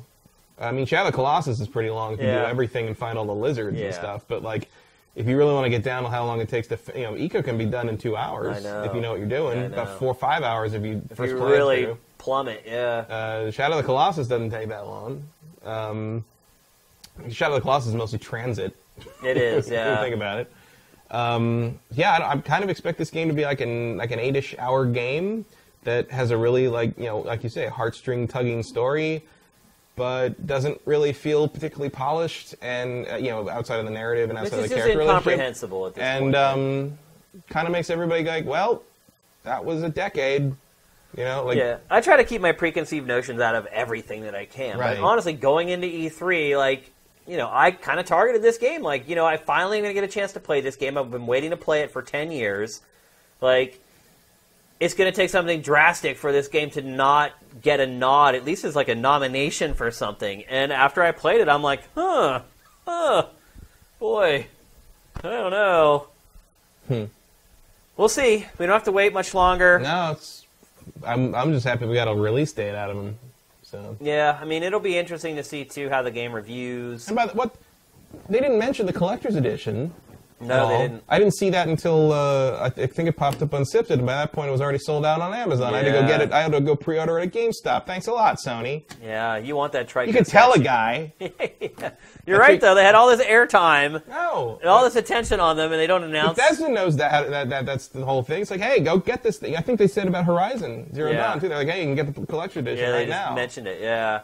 That Trico statue someday is going to be worth a lot of money. Looks great. Yeah, it does. I'm still excited for the game, by the way. I'm excited, but even after seeing it and being disappointed, I'm still excited. Even just watching the stuff, I could tell what you're talking about is totally accurate. I see the bad camera angles and some of the close, tight stuff, and it's like, we found a few ways around that shit. Yeah. It's like a lot of It doesn't have to feel like a game from 2005. You're right. So we'll see. We will see. Not too much longer to wait. I have nightmares of 7s out of 10. Just a stream of 7s and 6s. No, there will be some people who will give this game a really high score no matter how much jank there is. Oh, that's for sure. Guarantee it. For sure. But I just feel like you're gonna get that stuff, and you're gonna get people like Jim Sterling who have to make, I feel like there's going to be a Jimquisition where it's just like, are we all crazy that we're saying this game is awesome and it's really pretty good with some really heart-rending animations on the cat bird? That. Are we really going to go, are we going to go full Monty for somebody saw a Pixar movie? It's going to be tough for this one because the anticipation's been there so long. Yeah. People are going to want to love it. I want to love it. And it's going to be right. It's also going to be coming out. Also, it's going to be happening right around the time we're about to vote for the new president. So I think. What does that have to do with anything? I think tensions and crazy stuff being high as it is, people are going to sublimate their anger and tension over the voting into I'm just going to attack this person for not liking the Last right. Guardian. There could be some anger flying around out there. It's going to be even worse than normal. It could be. We'll see. Not long to wait, just a few months, and we'll all get our chance to have our say on it. So let's move on. We're going to talk about a game that Matt mentioned earlier, what might be his last Wii U game he ever plays. A lot of people's, maybe. Yep. Well, not a lot. I don't think a lot of people are going to buy this. But yeah, I don't know. Tokyo Mirage Sessions Sharp FE. Or to people who may not have followed this game over the last couple of months, Shin Megami Tensei Cross Fire Emblem. Right. Probably is what they should have kept the title as. Or whatever. Whatever. This is one of the strangest results of a crossover I've ever seen. It is one of the weirdest games I've seen released in the West in probably 3 years' time. It's like if I've got to say, it's so odd. It's like if you I don't know. It's like if you cross Tekken with The Witcher and it was a racing game. It's like, what? All right, sure. Here's what I'll say though: this game is a perfect mix of the two. It uses most of the characters from Fire Emblem. It uses kind of the plot and the settings from Shin Megami Tensei. Or Persona 4, really, I guess, is probably... more Persona in this than Shin Megami Tensei. Yeah, I would agree with that. But somehow it just all blends together. Just right off the top, what I would say, I'll let you know. And Avix tracks, which are most famous, I think, in the West for making the music for Bust a Groove. Yeah. The other part about it is that there's this whole weird, Japanese idol element to it, pop stars. That's what the whole game is centered around, is that these people perform and use their stardom to, power up and become more powerful. And then the antagonists in the game are trying to keep them from increasing their power via performing. So all the major battles take place on stages in like arenas with like big crowds around the battle. It's just really freaking bizarre.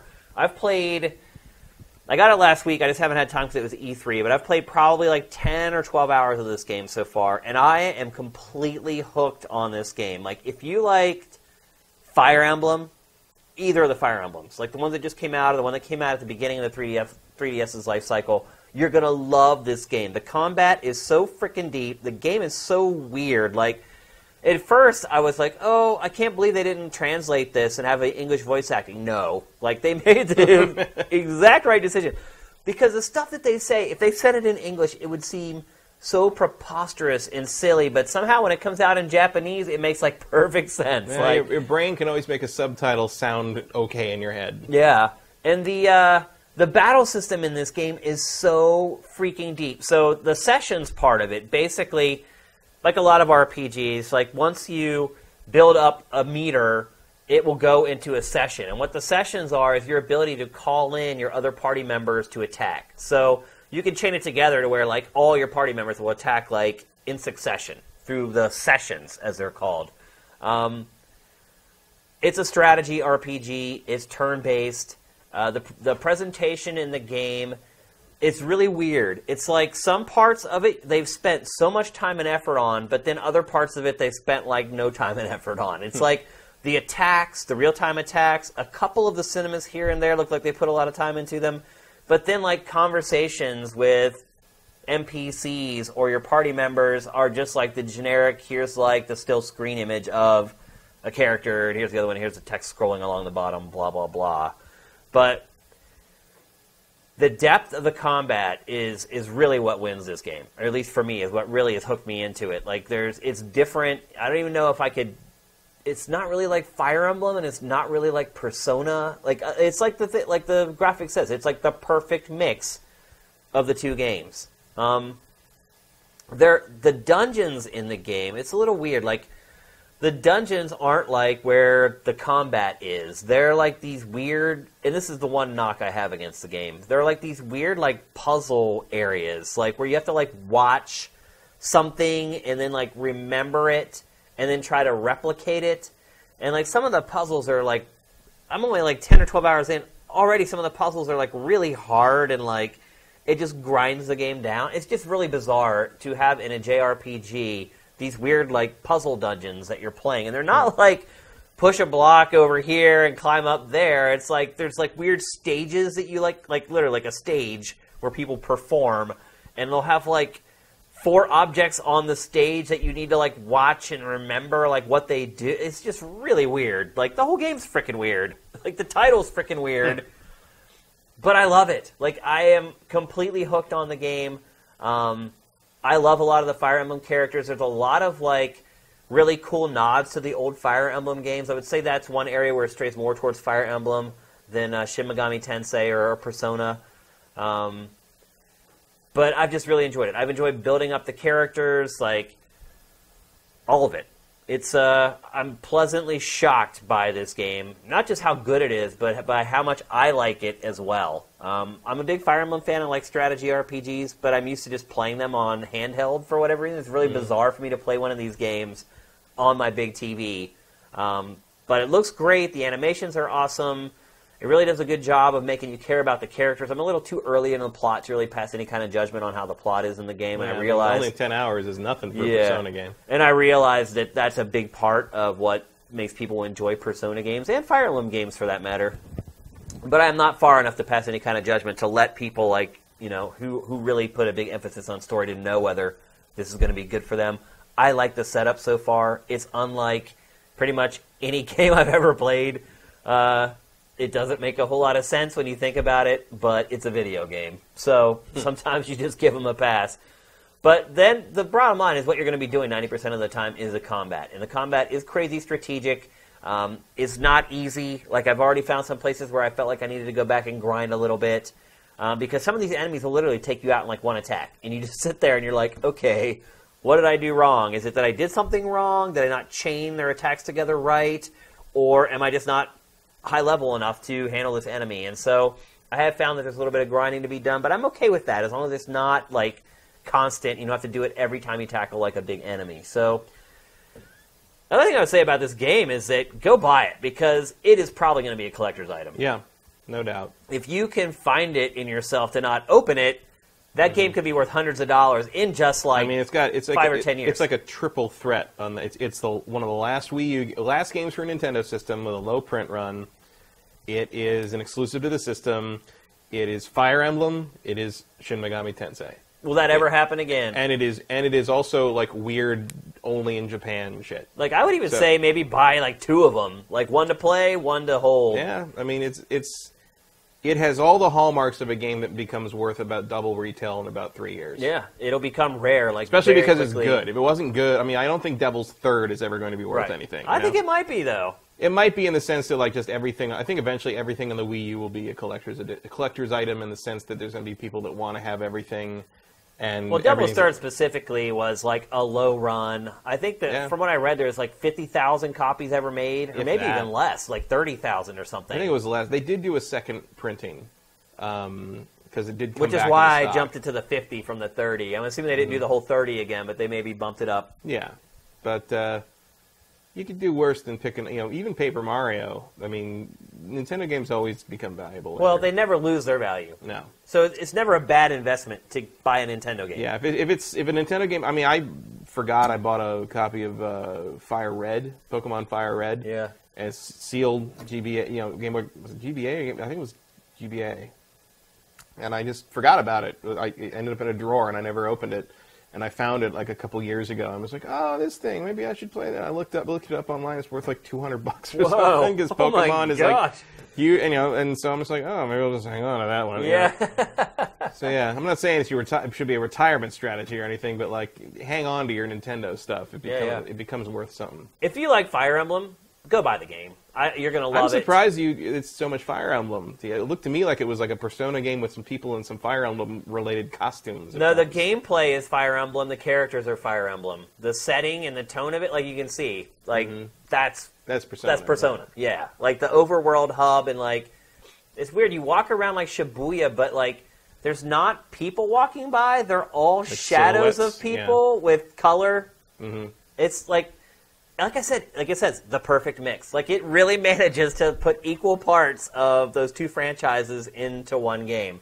But when you're actually playing the game, because the characters are almost all from Fire Emblem, and it is a turn-based strategy RPG, the game overall feels a lot more like Fire Emblem as far as your total time spent playing it. So, I recommend it, folks.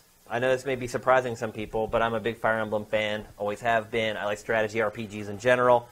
I especially love games like this on the go because, man, they just suck up the time. Like Advance Wars. Like, I remember I used to take that on flights with me all the time because literally, like, I'd fight 4 battles and we'd be landing. Like, because these battles do take a long time. Like, you can take as long as you want. There's no rush to, like, take your turn or anything like that.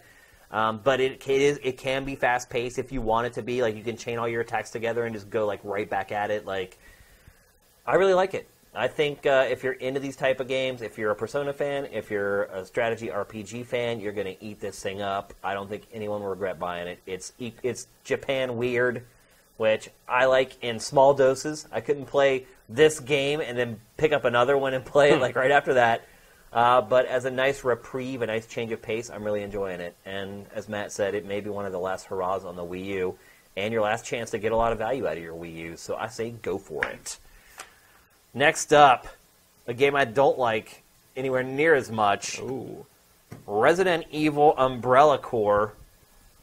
Stepping into your realm with the first-person shooter here. It's not even first-person, though. It's third-person. Oh, is it? It's a third-person... I admit I have not paid attention to this game at all. It's a third-person cover-based shooter with zombies thrown in the middle.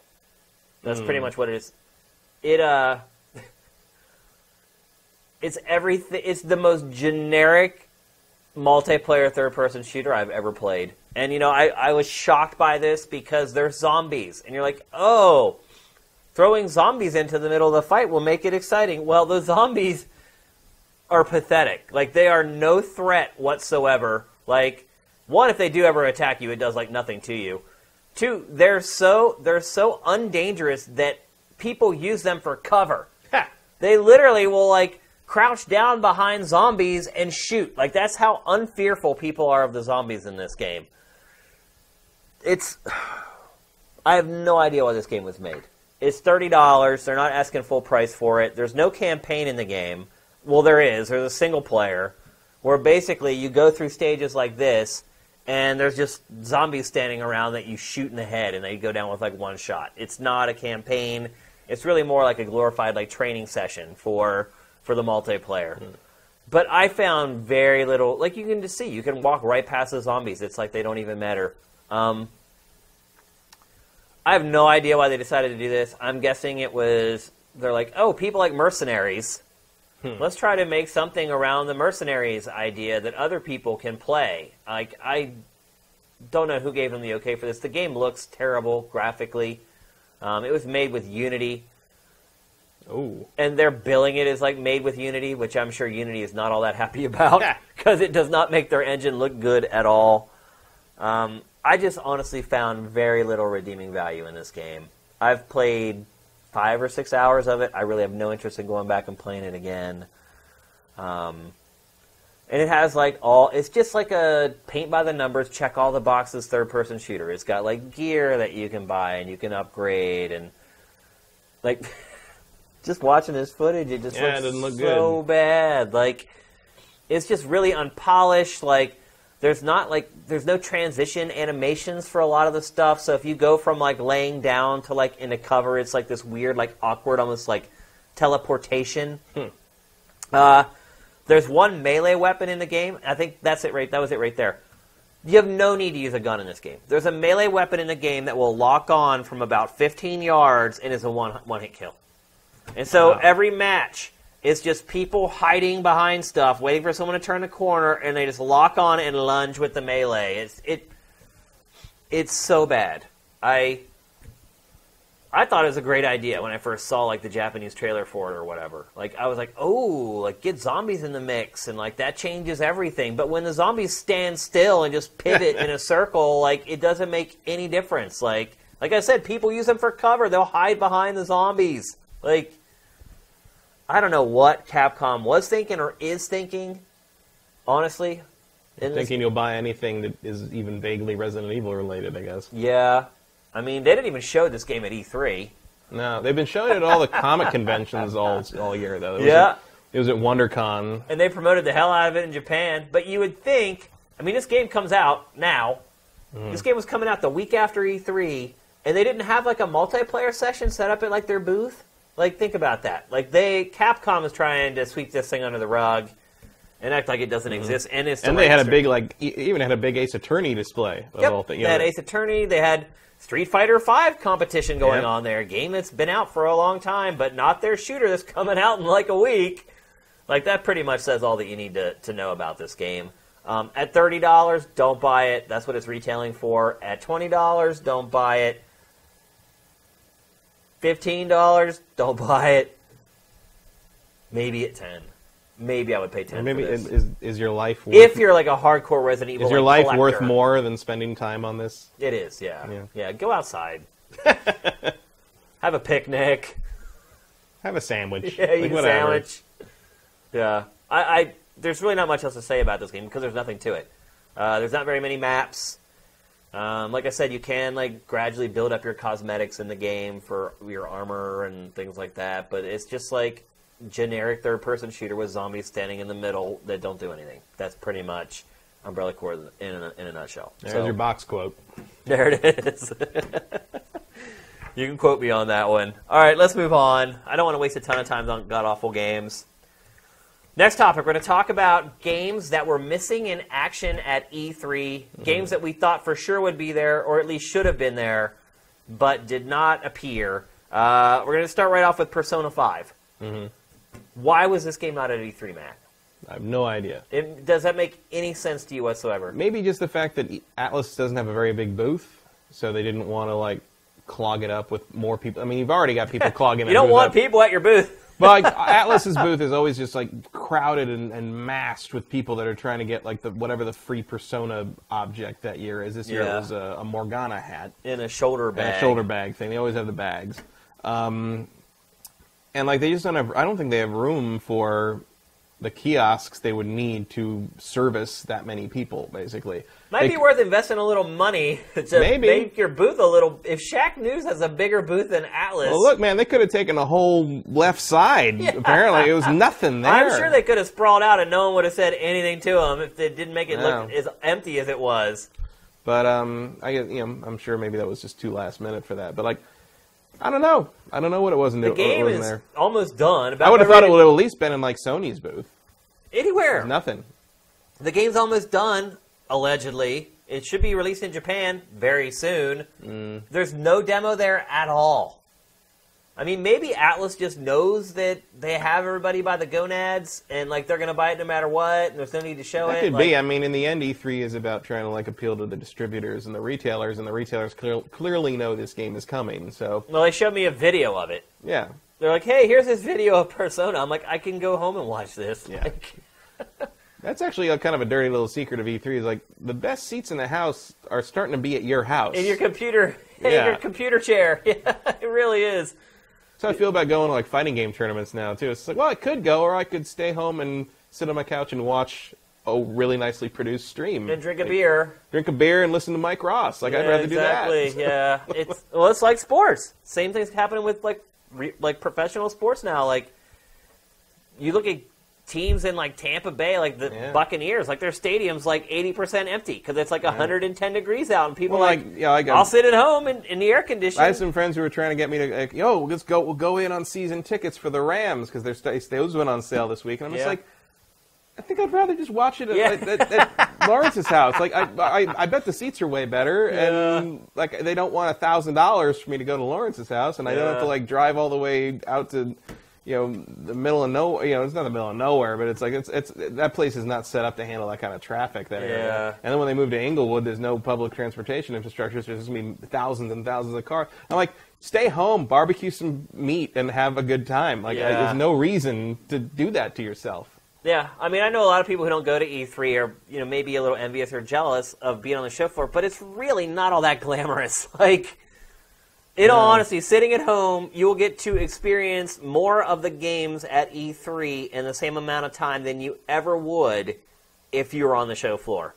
And you don't have to wait in lines. Like, it just happens all there for you in high definition, and you don't have to deal with all the bullcrap part of E3. And that was not always true. There was a time when, I spent several years arguing that we should broadcast the press conferences back at Tech TV and stuff, and nobody ever, because being at the press conference where I'd heard of them, but I'd never been to one. I'd never seen one. I'd never even seen video of one back when we started going to those in like 2001.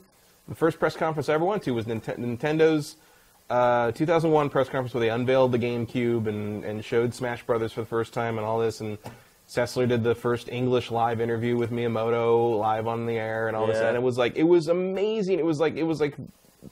For my early 20s self, it was like, oh my God, I'm in the sanctum. I'm in the, and I was like, I always said, like, this is what we should be sharing with people. This experience of seeing this stuff happen for the first time, the announcements and all this. And now there's 20 and now you can watch everything. Yeah, it's almost like overkill at this point. I was actually surprised they Twitch put out its numbers for the first day of E3, and the highest number they had was under 1 million concurrent viewers. I thought it would be way higher than that, man. Like, even at G4 and at Spike, like, just watching, like, at Spike when we did, like, all the press conferences, like, Sony's press conference would get up around, like, a little over 1 million at certain peaks. When we were the live, exclusive live TV broadcaster, we would get, like, 3 million viewers. Yeah. Which is crazy. I mean, that's that's like... Twitch's number was, like, 990,000 concurrent on day one of E3. I think some of it is just because... When you think everyone's streaming on Twitch, though. It's like, we're streaming on Twitch. Sony, Microsoft, Nintendo, Shaq News, GameSpot, IGN. I mean, just go on and on and on. Rooster Teeth, like, everybody's streaming at E3. YouTube, like, and you don't hit 1 million concurrents? That was mind-boggling to me. I was like, wow, like... But then at the same time, like, I was playing... This is really bizarre. I was playing League of Legends, like, a few weeks ago. And we're in, like, the lobby before the game starts. And I just typed into the chat, I'm like, everyone getting pumped up for E3? And every single person typed back, what's E3? Where was this? In League of Legends. Really? In League? Oh, because Riot doesn't go to E3. That's why. I wrote back, seriously? They're not gamers, they're League of Legends players. I was like, you guys don't know what E3 is? And Riot's like, never gone. And they go, no, what is it? And I was like, it's the world's biggest video game convention. It's like the Super Bowl of video games. And they were like, oh, cool. League's not there. See you later. Like, that's... Oh my, that was mind-blowing. I totally forgot to tell that story. Doesn't hold interest for them. That is insane. You know, Riot never goes to E3. A lot of my friends that are from Riot were there just to look around and see stuff. Yeah. Like, but this is my point. Like, it's like there's a whole huge group of people out there who don't care about E3. Yeah. Like, well, at also, all. well, again, that because they've cut out that middleman. Like, you know, really the core of E3 is that retail, you know, presentation stuff. You know, presenting to retailers. League of Legends doesn't need that. No, it doesn't need anything. They cut out that whole middleman. They publish themselves. They control themselves. They control distribution. They control everything.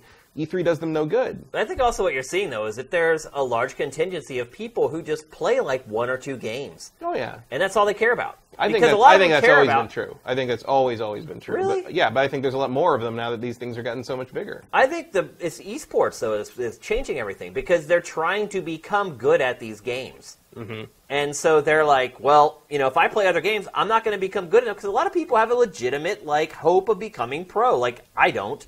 I'm too old. My reflexes are too slow. I know I'll never be good enough to be a pro gamer at anything. Like, it's just not happening. I think if I practice more, I could be, you know, tournament capable of fighting games. Yeah. But like because I've been playing for 25 something years. Yeah. But like. But I don't know, man. You play against those kids, like you think you got fast reflexes. I played against them, and I'm not terrible. Yeah. Like, I'm not horrible. I played against Mike Ross, Clockworks, and Combo Fiend, some of those guys. And I'm not like saying I won, but I'm saying I didn't just go down. I didn't go down immediately. You know. And if I practice more, I'm sure I could. But I don't have that kind of A, discipline, and B, like interest in focusing on one game. I like to play everything. These kids have stars in their eyes, though. Oh, yeah. Because they know if they get good enough and they make a pro I'm too old to have a dream. Yeah. Are you kidding? Come on. But they got the These stars kids, in their eyes. they're believers. I can make a career out of this. And the funny part is like, for most like pro gamers, when they get to their mid to late 20s, they're like done. Yeah. Like their reflexes are at a point where, and their brains don't move fast enough to a point where they can't compete with those 15-year-old kids anymore. So it was just interesting to see that perspective of E3 when it's been this thing that us and everybody on Sifted, it's like this huge thing. And there's this huge faction of players that have no clue it even exists. I bet you they could tell you when every LCS like regional is though, like and where it is and what time it starts and like all of it. So it's just interesting to see kind of the whole changing. It's starting to become clear that we have to acknowledge that like kind of the esports thing is sort of a different platform. It is, yeah. In the same way that you have to acknowledge it's crazy that we got VR on is this a from different talking platform. about Persona 5, but it all came from us. Why aren't they Yeah. showing the game? And they don't need it because everyone knows about it. And then it got to Riot and blah, blah, blah. So that was a crazy tangent, but let's come back.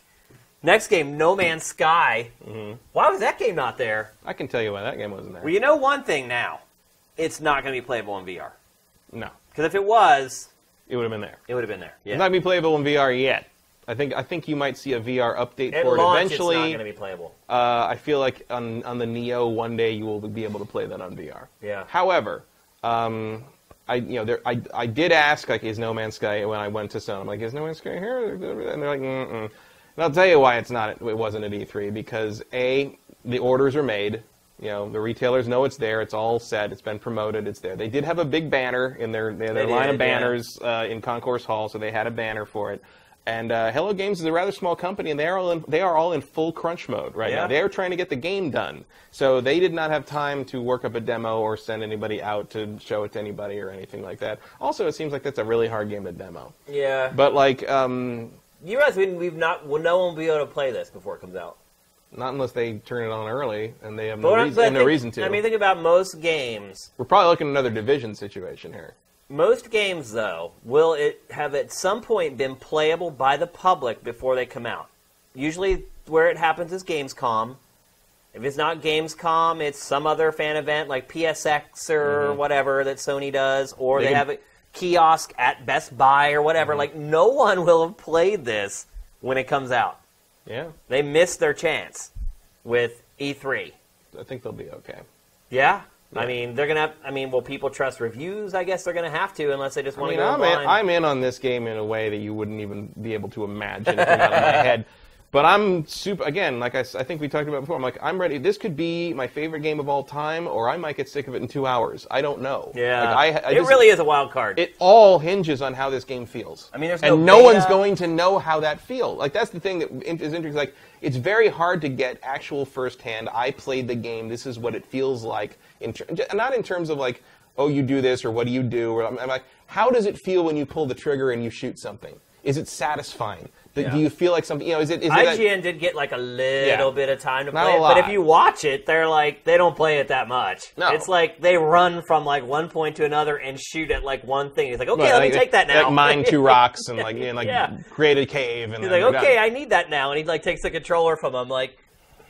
That's my big question. It's like, what does this game feel like to play? Yeah. And that's why I was asking about it at E3, because I was hoping maybe it's only upstairs, maybe it's like right. No, I can just get it's nothing, absolutely nothing. And the other way a lot of people play games now before they come out is betas. And like honestly, this game should probably get a frickin' beta. Think about it. That netcode, that small team, this game should have a beta, man. We'll see. I mean, the one advantage you have is you just have to connect people to the server. You don't have to worry about everybody playing together. Yeah. So it's not like you have to worry about everybody's sync time or their tick rates or lag or anything. It's all going to be kind of an independent experience on the level of like everybody signs into, a leaderboard almost. Yeah. So it probably isn't going to be that big of a deal. But if those servers aren't up and running when that thing goes live at 9 p.m. on August 8th, hell to pay. Oh, do they have to be? I might buy a ticket to England just to have it ready. Is it going to be up in 5.5 hours? Because that's how long it's going to take me to get on that plane. All right, let's move on. Crackdown 3, shown at E3 last year. We got like 2 seconds. Supposed to be some kind of a multiplayer beta coming up. They showed 2 seconds in a sizzle reel. I don't have a theory on this one. I don't either. I figure it's just they're trying to figure it out. Who's making this one? I don't even remember. Neither do I. Yeah, I have no clue. Next year. I guess. Like, if there's supposed to be a beta this summer. If that was going to happen, I mean, maybe it might, but, like, why? Yeah. Clearly it's not ready for this year, so why even bother? Like, are they far enough along that's going to be even useful data at this point? Yeah. I don't think so. Yeah, probably not. I'm surprised, though. It's very rare that a game is... I thought we'd see something. Yeah, I mean, it's very rare a game is shown at E3, and then the next year, it doesn't. It's not there at all. Like, that just doesn't happen. Like, it's a cycle. Here and there. It's like you show the trailer, the next year you show the gameplay demo. Next year, if it doesn't come out after that, next year you show a more in-depth gameplay demo, and then it comes out. Like, that's just typically the normal cycle and how it works. But apparently not with Crackdown 3. Kingdom Hearts 3, I had projected that they would announce a release date. I never dreamed they wouldn't show it at all. No, I was pretty ready for them not to show it all. Really? Oh, yeah. I thought at least they'd put out another trailer for This thing's way out. This thing's next year in Japan at the earliest. I don't know if we'll see this in America by 2018. Well, they announced this week that all the lands are from Final Fantasy, or from Disney. None of them are from Final Fantasy. Well, they never have been, really. Really? Yeah, there's no Final Fantasy lands in Kingdom Hearts. Is that true? Yeah.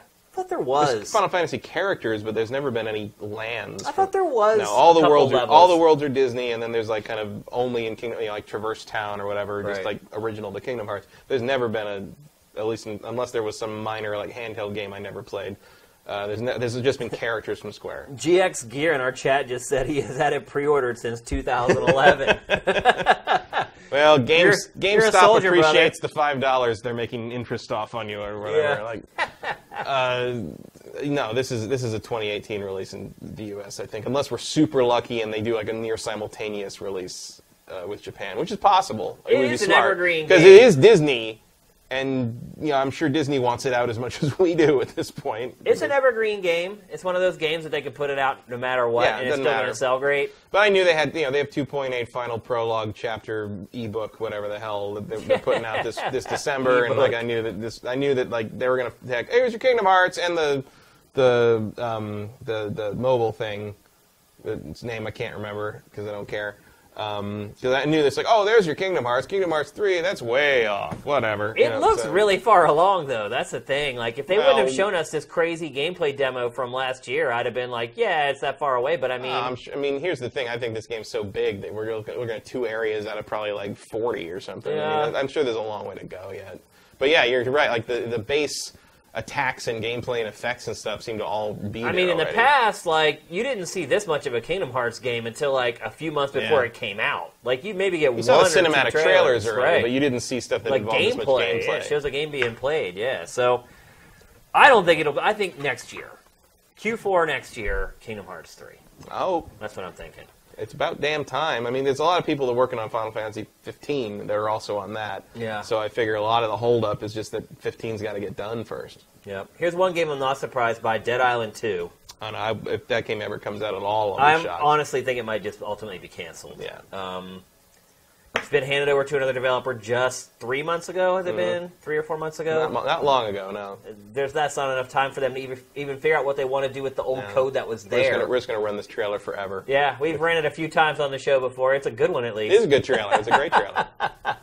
But yeah, I don't even know if we'll see it at next year's E3. I think it ends up having to be completely reworked. I think this game is dead. I mean, nothing's ever totally dead, as we saw with Prey this year. If you want to call that, that's not even Prey. the same game. It's not the same game. That's what I'm saying is probably going to happen with this. And Prey, that was 6 years later. We finally got another look at it. Never say never. I guess, I mean, I wouldn't say it's never coming back, but the original incarnation of it, I think, is probably gone forever. Yeah. Beyond Good and Evil 2, Ubisoft confirmed again this said it's week. coming. It's still coming.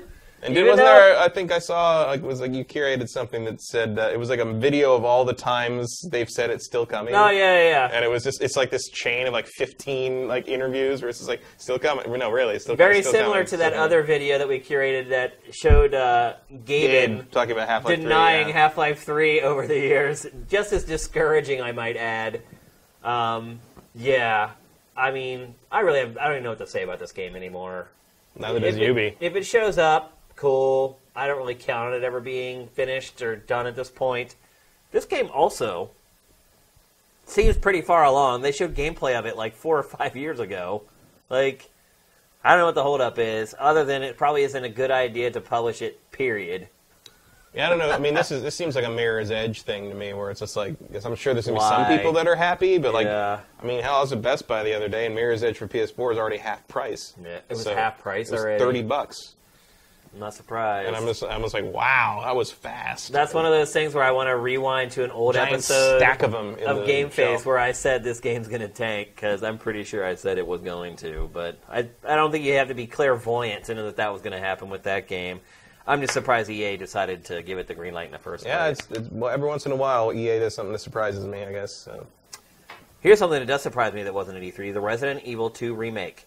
Figured we'd at least get a trailer. I mean, in hindsight, you can kind of say, they're going to show Resident Evil 7, and they don't want to step on the toes of RE7. Right. And they've got Umbrella Chronicle, or Umbrella which they didn't show, but let's not remind people that something better's coming. Yeah, I mean, I still think they probably should have shown the remake, at least a trailer to show would what have been nice, just to show see what where the they visuals look like. Yeah. And they've been pumping the hell out of it, for the last 3 months, they've been putting out all these developer interviews talking about RE2 for the 20th anniversary and all this. But yeah, nothing there at all, not even a trailer, nothing. And then here's another Michel Ancel game, Wild. Completely missing in action. They've showed tons of this game. They put out trailers. They put out gameplay of it. Nothing. Yeah, they had their Eagle game already. What is Michel Ancel doing? That's a valid question almost any year, frankly. I mean, they're not working on another Rayman or anything. That we know of. Yeah. I think Rayman's done. That's probably, you know what, that's another series that if they never made another one, I think I'd be okay with it. That's true. Also, Rayman has always kind of made me feel vaguely nauseous. Yeah. I don't know why. Not from motion sickness, but just there's something about him, about that world, that character, that animation that, bothers me. And I can never quite articulate, because Adam loves Rayman. It's probably his favorite platformer, maybe next to Ratchet and Clank. Well, if they made another 3D platformer, I'd be down with it. It's the side-scrolling Raymans I'm done with. For something about Rayman, the whole thing has this weird sort of It reminds me of what I. Well, no, it's like I think it's because it's so unmistakably French, influenced by anime kind of thing happening, where they have a certain animation style, like the Fantastic Planet kind of stuff that like always kind of made me feel off when I'd watch it as a kid. It actually looking at like the Rayman Origins and stuff, it reminds me of the first time I ever saw Yellow Submarine. I was sick with like 102-degree fever with the flu when I was like 7, and it was one of the most nightmarish things I ever. I mean, to this day, if I see footage from the Yellow Submarine, like it kind of bothers me. Wow. Like it's like a PTSD thing. So I think for some reason Rayman reminds me of that in sort of how the abstractness of him is. Rayman 2: The Great Escape was amazing for N64. That platformer was freaking amazing. Is that Rayman 2? Yeah, The Great Escape. That was and really that's good. what Adam really likes. I played that on the Dreamcast, and I powered through it on that one. But something about the animation style of the 2D ones in recent years like reminds me even harder, and it bothers me. Yep. Okay. Yeah, there's not really much to say about Wild other than the game is like it's another one of those. Yeah, it seems really fleshed out and far along from what we saw, and it's weird that they wouldn't show. They'd rather show us snowboarding. Yeah, what the hell? Yeah, that weird steep snowboarding game that just comes out of nowhere that no one cares about. Like, probably one of the lowest tracking. I mean, imagine if they had shown Wild or Beyond Good and Evil 2 instead of Steep at the end of this press conference. You know what? I wonder if they're sort of waiting for Horizon to clear out. Maybe if they think this is a little too similar. I mean, I would say this game's more like Zelda Breath of the Wild than Horizon, though. Because there's like hunting and all this kind of elements to it, and cooking, and I think the game looks awesome. I mean, it's obviously there's been a lot of work put into this game, and they've yet to show it at a Ubisoft press conference. Yeah. So, look, it's him and his little team that's working on it. It doesn't look like it's him and a little team working on it, but it is. It looks AAA for sure. Yeah, so I never quite know if they know what they're doing with Michel Ancel. It seems like they almost put him in like a building by himself with his team, and it's just sort of like, just do whatever you want. And I honestly don't even know if Ubisoft is signed on to publish Wild. I don't know. Like, it might just be an indie game. Yeah. Well, also we'll see. But why wouldn't they sign it? Like, well, who knows if Ubisoft's even going to exist in the form we know it? Yeah. Vivendi's really closing in on that 20% ownership right now. Yeah. Not looking good. All right, the last one we're going to talk about, Ni no Kuni 2. I was surprised we didn't see it. I thought we were going to see this one. We got the debut trailer 8 or 9 months ago now, somewhere around there. Like, I mean, I know you can't rush Ghibli, but like, I really thought we'd see something. Yeah. Who's publishing this game? I think it's Bandai Namco? Yeah, I believe so. Someone in chat will know. I thought it was. I might be wrong. Yeah. But I really thought we'd see like the first gameplay look at this. Like, it looks stunning. I wanted to see more of this game. I mean, yeah, Ghibli, everything they do is just gold. And this game looks to be no different. But yeah, missing in action. I like the first one a lot. We've known about it for a long time. In fact, this game was announced when Marcus was still on GameFace. Yeah. I remember we talked about that because Drippy is Welsh. Yep. So. Yeah, exactly. So that's how long it's been announced. Yeah. Well, maybe they're hanging on to it for like TGS. I mean, I know TGS isn't. They already passed one TGS. Well, yeah, but I mean, who knows how long this stuff takes? Yeah. But like, it makes sense as a TGS reveal to me. If TGS is still doing games like that, I know TGS is mostly mobile stuff now, but like, I imagine that's where we'll see this is TGS. I'm wondering if we'll see NX for the first time at TGS, which Nintendo never does. It never even goes to TGS. I mean, they did reveal the Wii controller for the first time during they had their own event during TGS. It was not at TGS. That's right. But I remember we all had to go to some hotel nearby and see this control when it was still called the Revolution. Yeah. So they do occasionally do stuff when they know everybody's in town for TGS. Yeah. Since they don't do Space World anymore. Yeah, they haven't done Space World. You want to really impress me, Nintendo? Bring Space World back. That would be awesome. That would be amazing. Yeah, I might go to Japan for that. I would consider that. You know what? I would go. Yeah. If I knew they were going to unveil NX at Space World, I would go. I would go to that just to say I was there. Yeah, I mean, I would just go because it's always good to go to Tokyo. Oh, yeah, I'm in Tokyo in like 7 But that gives me like the excuse. Like, I would not go back there for TGS. I would if they do that, let's go to Tokyo and cover it there. Deal. Let's do it. We'll see. They got to announce it soon. Yeah, they got to do something at some point, right? Yeah. But they're running out of time. Yeah. I'm really starting to think that March time frame may not be so. I got a friend who's absolutely convinced it's launching next fall. Yeah? It's not. Oh, it's next not, fall. It's not March. They're going to push it like to fall. It makes more sense. And like the big question becomes, What happens to Zelda? Yeah. Do you keep the Wii U people hanging on the line? You got to release it for Wii U. I would think so. If it's delayed till fall. All right. That does it for the Big Six. We do have a trailer of the week this week, although it's not really a trailer for a game. Also, keep in mind, if you want to get questions in, you should do it now while the trailer of the week runs. It is a little bit longer. It's around 5 minutes. This is a demo for Unity called Atom. I mentioned Unity earlier because that god-awful Resident Evil Umbrella Corps is built on Unity. And just to show you how poor that game is, wait till you see what Unity can do in this.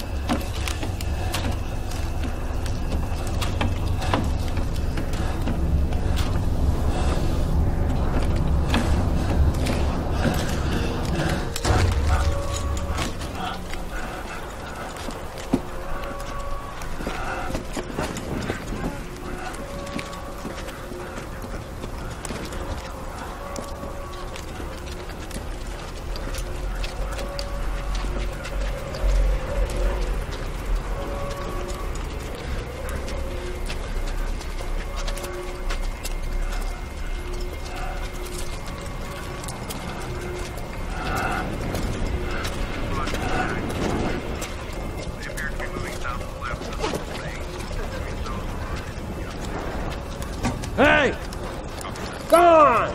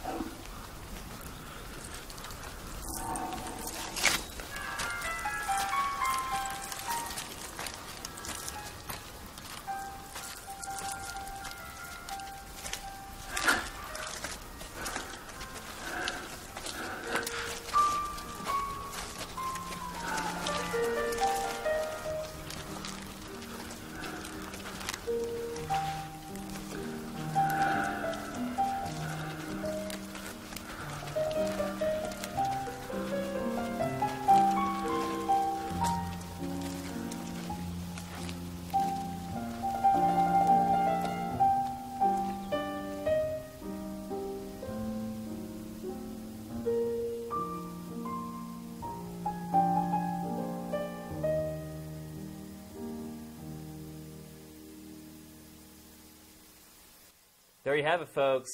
That should be a video game. Yeah. After watching that, I wanted to play. Like, I felt like as the one robot's walking away, like, you should just take control of him and start walking along with the herd. Like, what if that's what you find at the end of Horizon Zero Dawn?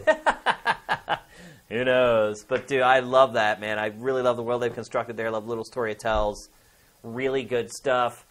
Also, it really shows off what Unity can do, man. That middleware is no joke. So, got a ton of questions here. Here's one for Rewind Play Labs. If there was one game you wish it could be remade in VR, what would it be? X-Wing. Yeah, I guess that makes perfect sense. Man, I don't know. I guess just horror games in general. Any of the Resident Evil games, Resident Evil 4, any of them, I think I would like to play in VR. I mean, a lot of them they're already doing, like Rez. Like, Rez is perfect for, like, VR. Like, that would be great. What about, like, weird games like Katamari Damacy? That would be pretty crazy. Even Mario in VR would be nuts, dude. Imagine standing in the Mushroom Kingdom. How trippy that would be. Yeah. Like, I'd like to I see, think like... surreal games I'd like to see, like, games. some kind of, like, cool VR take on, like, classic arcade stuff. Like, I'd like to see, like, a VR Tempest. Yeah, that would be great. Something. Just not even, like, it doesn't even have to be, like, first person everything, but just some way to, like, give me a different perspective on it. Like, looking maybe where you down just the take your well. hand around the edge of, like, the screen for Tempest or whatever, yeah. Or, like, Space Invaders. Like, from the point of view of, like, the ship, like, under the barriers and shooting. Or even if you just look this way, and they're all just stacked in rows, and you have, like, your shields in front of you, like, that's a simple concept that would be a lot of fun. Or if we can go back to the original Game Boy, where's Spaceball 2000? Yeah. Like, Sports in VR could be pretty awesome. Yeah. If they get them right, but... Well, I think isn't that part of the goal, is, like, to have all the players with, like, you know, the cameras on their helmets or whatever, and you'll be able to, like, watch the game from their perspective in VR. Yeah. That'd be fun. Here's a good one from W. Matthew. Xbox One Scorpio or NX if NX is next fall? Oh, NX. It's not a choice. Yeah, NX. Because I can play all the Scorpio stuff on my PC. Yep, not even a question. It's a good question, but an easy one to answer. Yeah. For me, anyway, like, yeah, the new Nintendo... I mean, if you don't already have a gaming PC, it is a tougher question. But, yeah, I guess that's a good point. But, yeah. But for me, I can play all the Scorpio stuff on something I already have, so the NX is the only... I think even if I didn't have a PC at all, and all I had was a PS4 stock, an Xbox One stock, and then I had the choice of those three, I would still get an X. Yeah, because I think NX is going to offer you new stuff you can't get anywhere else, and at least you can still play, you know, the Scorpio stuff in a lesser form on your existing Xbox You can still One. experience all the games. Yeah. The way to get the most games is to get the NX instead of... Sure, you're playing a lesser version of whatever, but you're not playing any version of Zelda. Yeah, and it's only next year. It's like my PlayStation 4 still looks pretty damn good. Yeah, like, it's fine. It's not to the point where I'm looking at the visuals and like, this doesn't measure up to PC. Like, Uncharted looks better than any PC game I've played in a long time. And when they show that Neo version of Horizon, you're going to be buying that thing in the second. We'll see about. Oh, I'm going to buy it, no doubt. Yeah, but it's a matter of when, right? Right. So, with this question, though, it's NX without a doubt. Yeah. Let's see what else. The Stand user, do you think the Neo will be released this year? I really think it will. It needs to. Like, you know, it's everyone getting sick playing Resident Evil 7 at E3, and, like, that really is going to be its killer app, I think. Yeah. This year, worst case scenario, March, like where NX is supposed to launch. Supposed to launch right now. It sounds like now Sony regrets not showing it at E3, and because, you know, Andrew House was like, oh my gosh, I can't believe Microsoft showed it. Like, I don't think Sony ever imagined Microsoft was going to mention Scorpio at E3. I think it just completely caught Sony off guard. In all honesty, it managed to steal a little bit of thunder from Sony, Microsoft showing the hardware. So, yeah, I would say 60% yes this year. Maybe that's a little high. Yeah, I mean, I guess I'd go kind of 50-50. It won't surprise me either way, yeah. I would say. They're running out of time to announce this coming out this year, though. I'll say that much. TGS, Gamescom. Yeah. If it passes those two with nothing about the Neo, then I'd say it's if it passes Gamescom, yeah. Gamescom's the big litmus test. That's in August. If it makes it through August and they haven't announced for it coming out this year, it's not coming out. Yeah. Saves me some money. I mean, for sure. The Stand user, do you have any funny Tokyo Game Show stories of old that you're willing to share? Nothing I can tell you about. Yeah. What happens in Tokyo probably stayed in Tokyo. I don't remember some of it. But. I mean, I have some fun stories that I can share. Like the last year that everybody from Game Trailers went, we finally had a night off, and we all went out, and everyone was so wiped out that, like, after 8 o'clock, after we ate dinner, people were like, oh, I'm going to go back to the hotel. And we had, like, a fixer, like somebody who drives you around and translates for you and everything. We were all riding in his van. And the fixer goes, oh, so we're going back to the hotel. And I was like, I'm not. I'm like, stop. And my boss is sitting next to me, and he looked at me, and I'm like, there's no way I'm going home at 8 p.m. on my last night in Tokyo. I'm like, you guys can go back to the hotel? I'm getting out right here. And I'm like, I'll find something to do. And it changed everybody. They were all like, yeah, what the hell? Like, why are we going back to the airport? And we ended up, like, the first thing we ended up doing was, like, doing, like, some crazy, like, midnight bowling thing with, like, neon. I'm like, why am I doing this in Japan? I can do this in, like, Hollywood. But then we ended up going out in Golden Guy, and we stayed out, like, all night. Like, literally all night. Like, the sun was cracking up over the horizon when we finally went to bed. And then we had to fly out at, like, 5 that day or whatever. So we slept, like, 4 hours and then slept the whole way home. But that's probably I don't know. I could tell millions of stories about there's a lot of weird things. You remember when we were, I don't remember what time of the show it was, but we were there. We were both there for X-Play, and we were out shopping sort of near the hotel with Morgan. And because TGS is monsoon season, while we were in one shop, she was across the street to the other shop, and we go to leave the shop to meet back up with her, and it is pouring rain like I have never seen it anywhere before. And like we're looking across the street at each other, and everyone in the shop is like backed up against this front because no one wants to go out in it. And Morgan's like, nope. And so you and I are just like, whatever, we're men, let's go. And we go across the street, and like in the 10 feet it takes us to get to her, like we had stepped out of a pool. Like it was, and the water was warm. Jumped in the pool, Like, the rain was warm. It was a tropical storm. And like she's like, okay, I'm going to keep going. You boys should go home, go back to the hotel, and change into dry clothing because holy shit. So we walked back in the pouring rain, and we walk into the lobby. We had fun walking back. It was a lot of good times. I remember we get into the lobby, and the lobby is like it was a pretty nice hotel we used to stay in, Century Southern Towers, and the lobby's like on the 21st floor. No, it's like the nicest hotel in Tokyo. And it's like right across the street from Microsoft's office there. And we go in, and we're walking across the lobby where all these like businessmen are having meetings and champagne brunches and stuff. And here's the two gaijin drenched like to the our bone. shoes are going We're walking across. Like Shane's got this white shirt on. You can see his nipples through it. Like it's just like we look like we look like the most like what are you children doing here kind of thing. And like it was fine. Like we got to change, and everything was cool. But I remember walking through that lobby just being like, we are the ugly Americans right now. Shooting sketches for X-Play was fun in Tokyo. Because like I did a bunch of stuff. I don't know if you remember Adam's character, Shad Grimgravy. Mm-hmm. He was a great character that Adam did. Try explaining that in Tokyo. Yeah, well, I did try. I got lots of these, which means like stop, stop quit doing what you're doing. I shot a documentary with Team Ninja, and literally in that, 10 days, I have enough stories to tell for a lifetime. I'll probably write a book. The other good one was I shot a series of skits with Morgan in Tokyo where she was Sadako, the ring girl. Oh, yeah. I remember that. Yeah, I remember that. We shot various places. She killed Joe Lynch, who now is a mildly famous indie horror director. He was our camera guy for that show. He was great. He was like, when I told him what we wanted to do, he was super excited. So he came up, oh, we can do this. We can go over do this. We can do that. So it was great. And we went to Harajuku, big shopping district, and we found this nice kind of sloping street where she could kind of I wanted shots where we just shot the constant. I remember that. I was on one of those shoots. Yeah, it was constant massive humanity. Out because that's a and Japanese she'd movie. stand there, and then we'd move her here. So the shot would be her here, and then here, and then here. She'd just disappear behind the people. Yeah. And we're doing this stuff, shooting this thing. She looked really good. She had the hair and everything.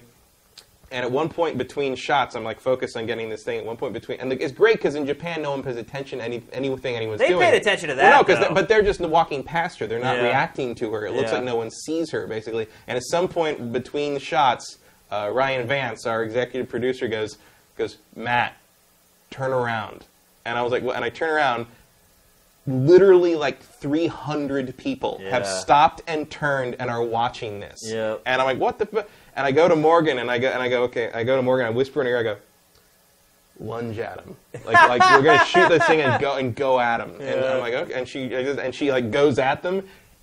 300 people scream and back up 3 feet. It was one of the most incredible... Like, you couldn't pay people to react better. It was one of the greatest field shoots I've ever done. It was I remember I was at that shoot and just watching people, because it's a Japanese horror film, and they all know exactly who it was. They knew exactly what it was, and they were all... It was like everybody was role-playing with us. Yeah. It was like they were all literally, legitimately freaking out. There were high school girls running away from her and stuff. It was fantastic. Japan's an amazing place. It really is. I highly recommend getting there. Yeah, if you can go, do it.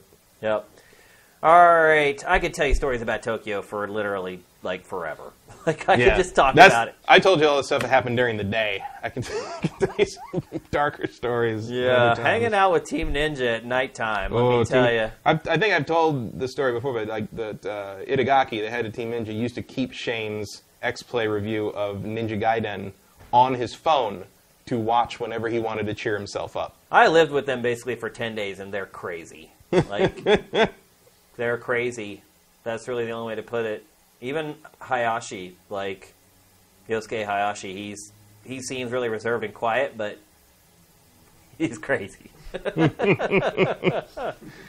Let's see, the Quaker, thoughts on Splinter Cell not being at E3. I really didn't think that it was going to be at E3. No, neither did I. I'm sure there's something percolating. I thought maybe it might be one of the surprise games, but it didn't happen that way. I would have called Splinter Cell before I called Steep, that's for sure. Oh, yeah, definitely. Yeah, if you'd told me, like, will they show a new Splinter Cell or a snowboarding game? Yeah. Definitely would have guessed Splinter Cell. And yet. You're like, well, it's like... Or I would have guessed Beyond Good and Evil 2. Yeah. Or Wild, or whatever, like a million other things. Or another Rayman game, for that matter. Well, the Rabbids have been missing in action for a while. Yeah, I don't think anyone misses them. And maybe Ubisoft finally figured that out. Maybe Ubisoft finally figured out that if they don't watch it, actually, maybe Ubisoft should just sue the Minions, because I'm pretty sure they stole... The Rabbids predate the Minions, and the Minions are basically Rabbids. Yeah, you're right. Here's one. So you covered games that you would like to retire. This is from Unfashionable. What game series would you most like to revive? Oh, we could go on for a while. I mean, some stuff's getting like a spiritual successor that like is cool, but I'd rather have a real one, Wing Commander. I mean, Star Citizen, I'm sure will be Star Citizen, the most Star Citizen-y Star Citizen it can be, but I'd still pretty much rather have Wing Commander 5. And I'd really love to see Shinobi come back. Yeah. In whatever form, like an arcade throwback or like an expansion of what they did on the PS2. I know there was the Shinobi 3D game on the 3DS early on, but like I love the Shinobi games, and I'd like to see that come back somehow. Suikoden? I almost put Suikoden on our sequels we don't need. My sequels we don't Really? need. Because again, I just don't trust anyone to get that right again. Oh, right. Well, I'm operating under the condition that like it would be good. It would be good. Yeah. Well, I mean, yeah, I'd love to see a new Suikoden. I mean, they already kind of revived Banjo-Kazooie with ukulele. So I think that's the thing, though, is like it's even like Castlevania. Right. Like I would have said Bloodstained. Castlevania, but Bloodstained, it's like or Mega Man. They don't make Mega Mans anymore, really. Well, like, now we found out why, didn't we? But it's like there aren't that many series. How does anymore. a game that looks like a PS2 title not run at 60 frames a second on the PS4? Like, what's going on? What the hell is happening there? I put $20 toward that game, and I'm still angry. There's people that put hundreds in on that. I almost accidentally banned somebody. My apologies if I just banned someone. Let's see. One more question, if we can find it. Oh, I would have liked to have seen Mega Man Legends 3. Speaking of Mega Man. Not a bad pick. And let's resurrect Maximo while we're at it. So if we're talking Capcom, I miss Ghosts and Goblins. Yeah. Oh, yeah. That's a good one. Yeah, I mean, since the PS2 era, that hasn't really been... Yeah. Hasn't really had an entry. Vox91, any bold predictions for the NX? I think it's too early, probably, for that. Mm-hmm. There'll be a Mario game. Yeah. There will be a Zelda game. There'll be a right Zelda at game. launch. And there'll be something about it that makes you kind of go, ugh. Yeah, I mean, there's been all kinds there's been all kinds of developers talking, like, since E3. Like, CD Projekt Red was like, oh, it's like... they seem very positive on it. I mean, sounds like there's probably going to be a Witcher 3 port on that maybe. thing. And Ubisoft was saying that it could capture back the audience of the Wii. I don't know if that's good news or not. That's not nice. I mean, it's good for Nintendo. Good for us, I don't know, not so much. If only we could bring the heyday of Carnival games back. That's what I've been wondering about the NX. That multi-million-dollar seller. Yeah. I think that was the only game that 2K released on the Wii other than Rockstar Table Tennis. Did they even release that on Wii? I don't remember. I don't either. The Wii software library is something to forget for the most part. Vast and infinite. Yeah. You know what? And completely forgettable. You know what I'd like to see a follow-up to, though? Deadly Creatures. Oh, wow, really? I kind of dug that game. It was weird. It was weird. I don't understand why it existed, but I was kind of on board. Any game to start you in a coffin with a corpse as a tarantula, you've got my attention. Yeah. All right, I think that's it for the questions. Someone, Bean1 says, Zelda is not confirmed for launch. In fact, Zelda has no release window besides 2017. If you don't think Zelda's a launch game for that system, you're out of your mind. Yeah, it's like there's no way. It's all but confirmed. Yeah. It's about as confirmed as it could be without being confirmed. And if it isn't, then I'll see you at the real launch. Then that's a huge mistake. Yeah. A huge mistake. So, all right, well, that's it. Because if it's not, then why delay the Wii U version? Exactly. Which they may not end up doing after all if this gets pushed to Q4. So, do you think there's a scenario in which the game does not come out for the Wii U? At all? Yeah. No. There's a point at which they decide they don't want to release it separately, but they also don't want to keep the Wii I see where you're going hanging with it. there. But like eventually they just cut their losses and say it's an NX game. I don't think so. That would be so cruel. Oh, it'd be horrible. Yeah, I don't think that they would do that. That would be the meanest thing they've ever done. I mean, one thing I will say is Nintendo does legitimately care about its fans. Like, it's not lip service or whatever. Like, it knows. I mean, it should really appreciate the 10 million people who bought the Wii U. My question just kind of, I guess, stems from the idea, is Nintendo cynical enough to recognize that those 10 million people are probably going to complain but still buy it anyway? That would be some dirty pool. That's that'd be all some I can say. that would be some. You don't see Nintendo doing stuff like that. I don't Like, want to. But it doesn't, though. Right. But that's what I'm asking is like, is it, or do I just not want to think that about that company? I don't think they'd ever do that. It seems completely out of character for their corporate culture, I guess is the best way to put it. So I highly doubt it. But you never know. That'd be one hell of a Reggie. Stranger things have definitely happened. That's for sure. Someone saying Vin asked some good questions, but I didn't actually see Vin ask any questions. I see him talking smack. I keep going up. I see Vin saying Shane in the red light district of Shinjuku. Never been there. Ever. I don't see any Vin's questions. All right, we got to go. Have you been to Shinjuku? Have I been to Shinjuku? The red light district of Shinjuku? No, I've never been. Really? Mm-mm. It's like just north of where we used to stay. I never hung out in Shinjuku. I did some shopping in Shinjuku, but down in Shinjuku, like where all the buildings and everything are. I don't even know where the red light district is there. It's like a little north of where that shopping rain story happened. Yeah. So you go a little further north and you're there. I never went. We've accidentally ended up in the southern reaches of it before. Huh. But we never we didn't hit the. I never went there to be there. I guess is the best way to put it. I may have accidentally wandered. I only knew it because look, even the red light district in Tokyo is really nice. And I only knew it because I'm like, oh, this is the place from Yakuza. I recognize it from the game, and I'm like, this is that place from Yakuza because I recognize everything. So. Then Hill says shopping. Right. Shopping for what is the question, right? All right, that's going to do it for GameFace episode 54. Next week we should be back on Thursday. Is that right? Yeah. Yep. Matt's heading out of town. Wish him well on his trip. Thanks to everybody in Europe who is stuck around. I know it's starting at 7. It makes it even worse for you guys. Oh, yeah, we still got Sifted Elite. That's right. We haven't done it for a couple weeks. I totally forgot before we go. We have Sifted Elite to get through. All right, let's bring up the regular Sifted Elite members. These are people who donated well after we met our quota for our equipment rebuy. So these people were really dedicated. Beernison, Delirious, and I love this one, Heavy D. He's the overweight lover, Heavy D. Do you remember that song from like the 80s? And the Spectre of Madness.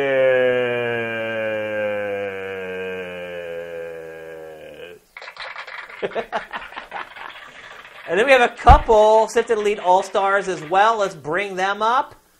Danny Endurance, he worked hard for it. He actually donated a couple different times to get him up over the limit to become one of the All-Stars.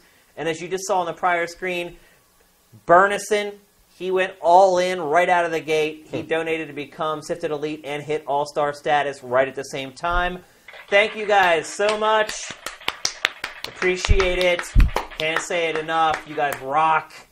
Like I said, don't forget, we have brand new crews are on the site right now. Go and join one. Check them out. They're cool. They're fun. All the kids are doing it. And achievements coming very soon as we get the art done. So with that, we can really close the book on GameFace episode 54. We'll see you next Thursday, 7 p.m. Pacific. GameFace is up and out.